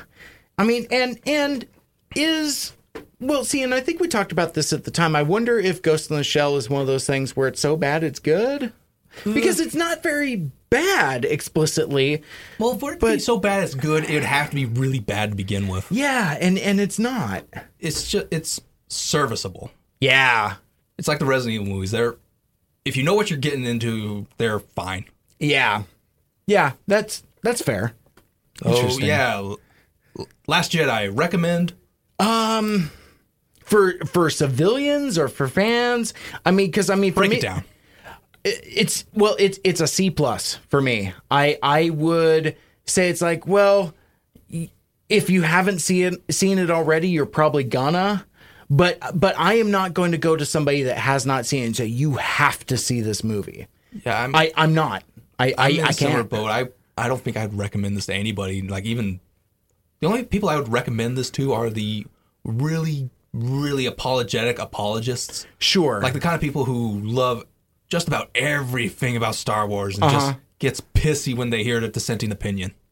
Yeah. I know people like that too. Well, and that's the thing. It's like, when did Star Wars fans become that type of fandom? I mean, it's like, have Star Wars fans always been that way and I was just blind to it? I think you could blame it on the internet, making it more prevalent. Yeah. Because, like 70s, 80s, didn't really have the internet to True. You were communicating with who you knew. Right. Whereas now you can talk to complete strangers. And anonymously.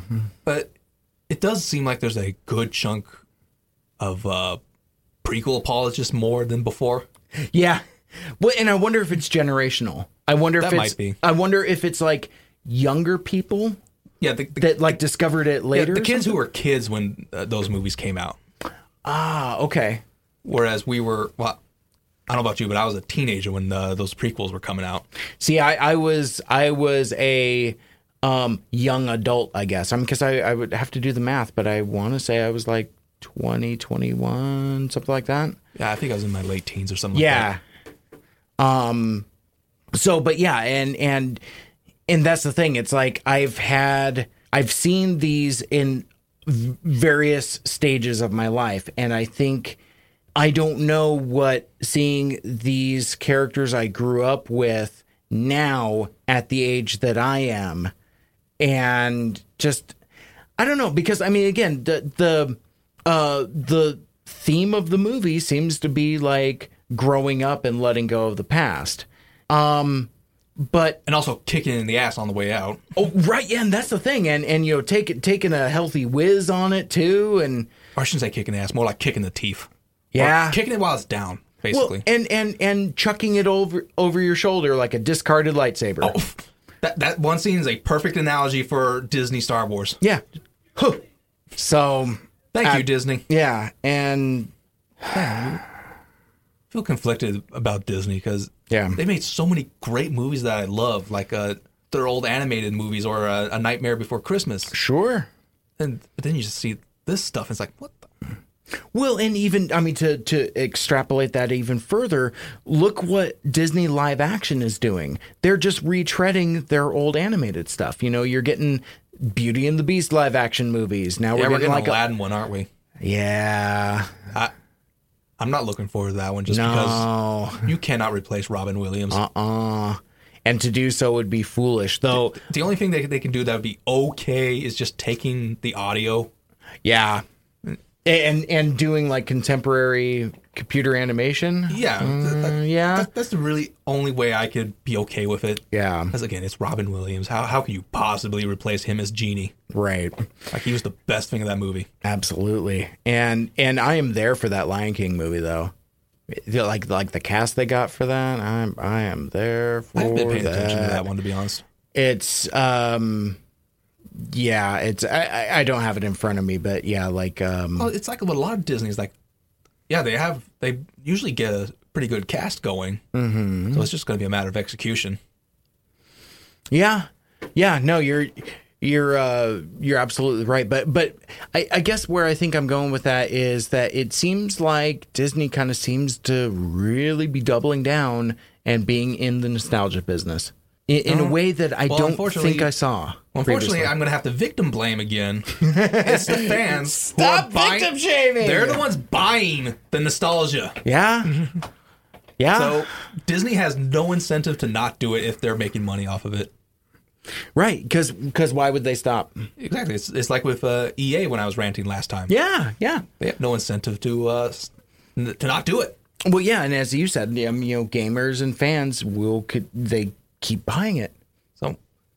So yeah, I don't think anytime soon we're gonna see an end to yearly Star Wars.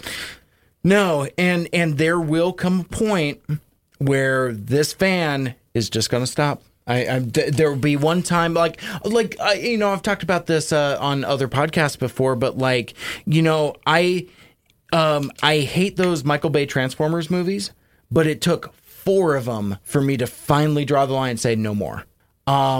So it's gonna take me getting burned a couple times by these yearly Star Wars movies, but I get the feeling that after, I don't know, I can't predict, but there will be a time where I'm just like, probably very quietly, no more. This isn't for me anymore. Yeah, and just as a really, really casual Star Wars fan, Episode 9 is probably going to be it, depending on how that one turns out. Yeah, and that could be a good jumping off point. It's just like, you know what? You just watch the bus leave and you just wave at it as it goes. It's like, go on without me. Not to get myself all worked up again, but the thing about The Last Jedi, about this movie, is I feel like it's not only is the bus leaving without me, but they're almost like, we don't want you here. You stay back at the station. We're going to go over here. Fuck you and your fandom and what you like and what you think you want and all that other fun stuff. To bring back up that Sargon of the Cod video I was talking about. Yeah. I think he might address that a little bit or bring that up a little bit. So Yeah, I'll definitely link you that video. Yeah. I'm anxious to check that out because I do have it posted on my Twitter page. So if anybody listening wants to check it out, it should be there. Cool. Unless Twitter purges me, because they've been doing that recently. I was going to ask you about that because I haven't clicked on any of the links that you've posted, but I'm like, getting Twitter banned. What does this mean? There's like this whole other world that I've not really exposed myself to. You don't internet enough, and I salute you. I kind of stay in my little sandbox. I'm like, I'll retweet these podcasts so that they can retweet my show. I'm cool there. You're doing the smart thing. Yeah. You tweet a lot of stuff. Mostly it's just being shitty. Yeah, there is a lot of shit posting there, but what was it you told me a few episodes ago? It's like, well, where's the line between shit posting and truth? No, it was the truth is not a shit post. Oh, there it is. Patent pending. I love that. Copyright Late Night Death. Oh man. So, what do you think? You want to get out of here? Christ, now I'm curious. How? Wow, I thought it was longer, to be honest. Oh, really? Right now we're at 3 hours. I thought it was 4. Oh, gotcha. Yeah, I was almost thinking it was too because I didn't even notice what time we started recording. But yeah, man, I think we have exhaustively covered it. We'll have to. I really want to get back to the getting Twitter banned thing. Maybe we'll do that after the new year. If you have not been Twitter banned, well, assuming it's even timely by then. Sure. But on the outside chance that you have not been Twitter banned, I did make a Gab account as a backup. I don't even know what that is. You want to explain that real quick? It's an alternative to Twitter. Okay, because I clicked on the link and then I didn't see nothing. I think it asked me to like log in or something. I'm like, I don't know what's happening. I might have made a bad link. I don't know. Oh, I'm sure it's me. So you have a secret Gab account in case you get Twitter banned. Yeah, I might start using it a little more, but yeah, it's the same handle as Twitter, Late Night Death. Well, you know what? You'll always have a home as a special guest co-host. I love these shows because I think you bring something out in me that I can't necessarily conjure up myself. Right. And I think that's just kind of like the whole team show type of mentality where you have somebody to bounce off of, whereas when you're by yourself, you're by yourself. Yeah, and I do like doing my solo shows, but I like it differently. This is really fun. The other stuff is it's okay. You know, it scratches the itch, but this is really fun. Yeah. So, but thinking about it's going to be a long while before at least any movie that I want to see comes out. Yeah, you know, so we're going to have to find another excuse to do a team show. I think so. I think we'll, because really I'd almost have to look back through our history to see how often we actually do these shows. Well, we did Ghost in the Shell. We did Kong. Then there was a good long while. Yeah, then we did Rapid Fire with Blade Runner, Justice League, and Star Wars. Yeah. So I think it was only 5. See, and I think maybe splitting the difference because I think monthly might be too often. Yeah, it's just those movies I said, they just all came out one after another. Totally. But yeah, now I'm curious, trying to think, what movies besides Jurassic World 2 and Infinity Wars are coming out next year that I would want to see. Oh gosh. If I bring it up on the screen, we're going to be here at least another hour. We've done that before. Yep. We went way too long, so we're not going to do it again. Exactly. Well, here's maybe what we do. After the new year, we get back together and we just go down the list. You know, maybe it'll be different if we plan it. I think that's what the Kong episode turned into. Yeah. Or that wasn't your show. It was Shitlords. It was still Shitlords. Yeah. It was that thing didn't die yet. Right. Yeah. Yeah. And this is just easier. You know. We'll figure something out. Fuck it. Yeah, exactly. We'll figure it out. Well, thank you for listening and for hanging out with us for this long. We really appreciate it. And I guess until the new year, my name is Mike. I'm Killing Spree. And until next time, make good choices. Or bad ones. Those are the best kind. Happy New Year, folks.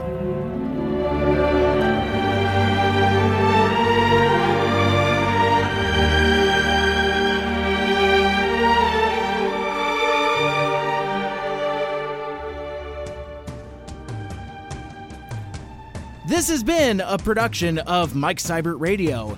If you'd like to listen to any of my past episodes, including all of my old college radio shows, you can listen and subscribe on SoundCloud, Google Play Music, the Stitcher Radio app, and on Apple Podcasts. The show can also be found on Podknife.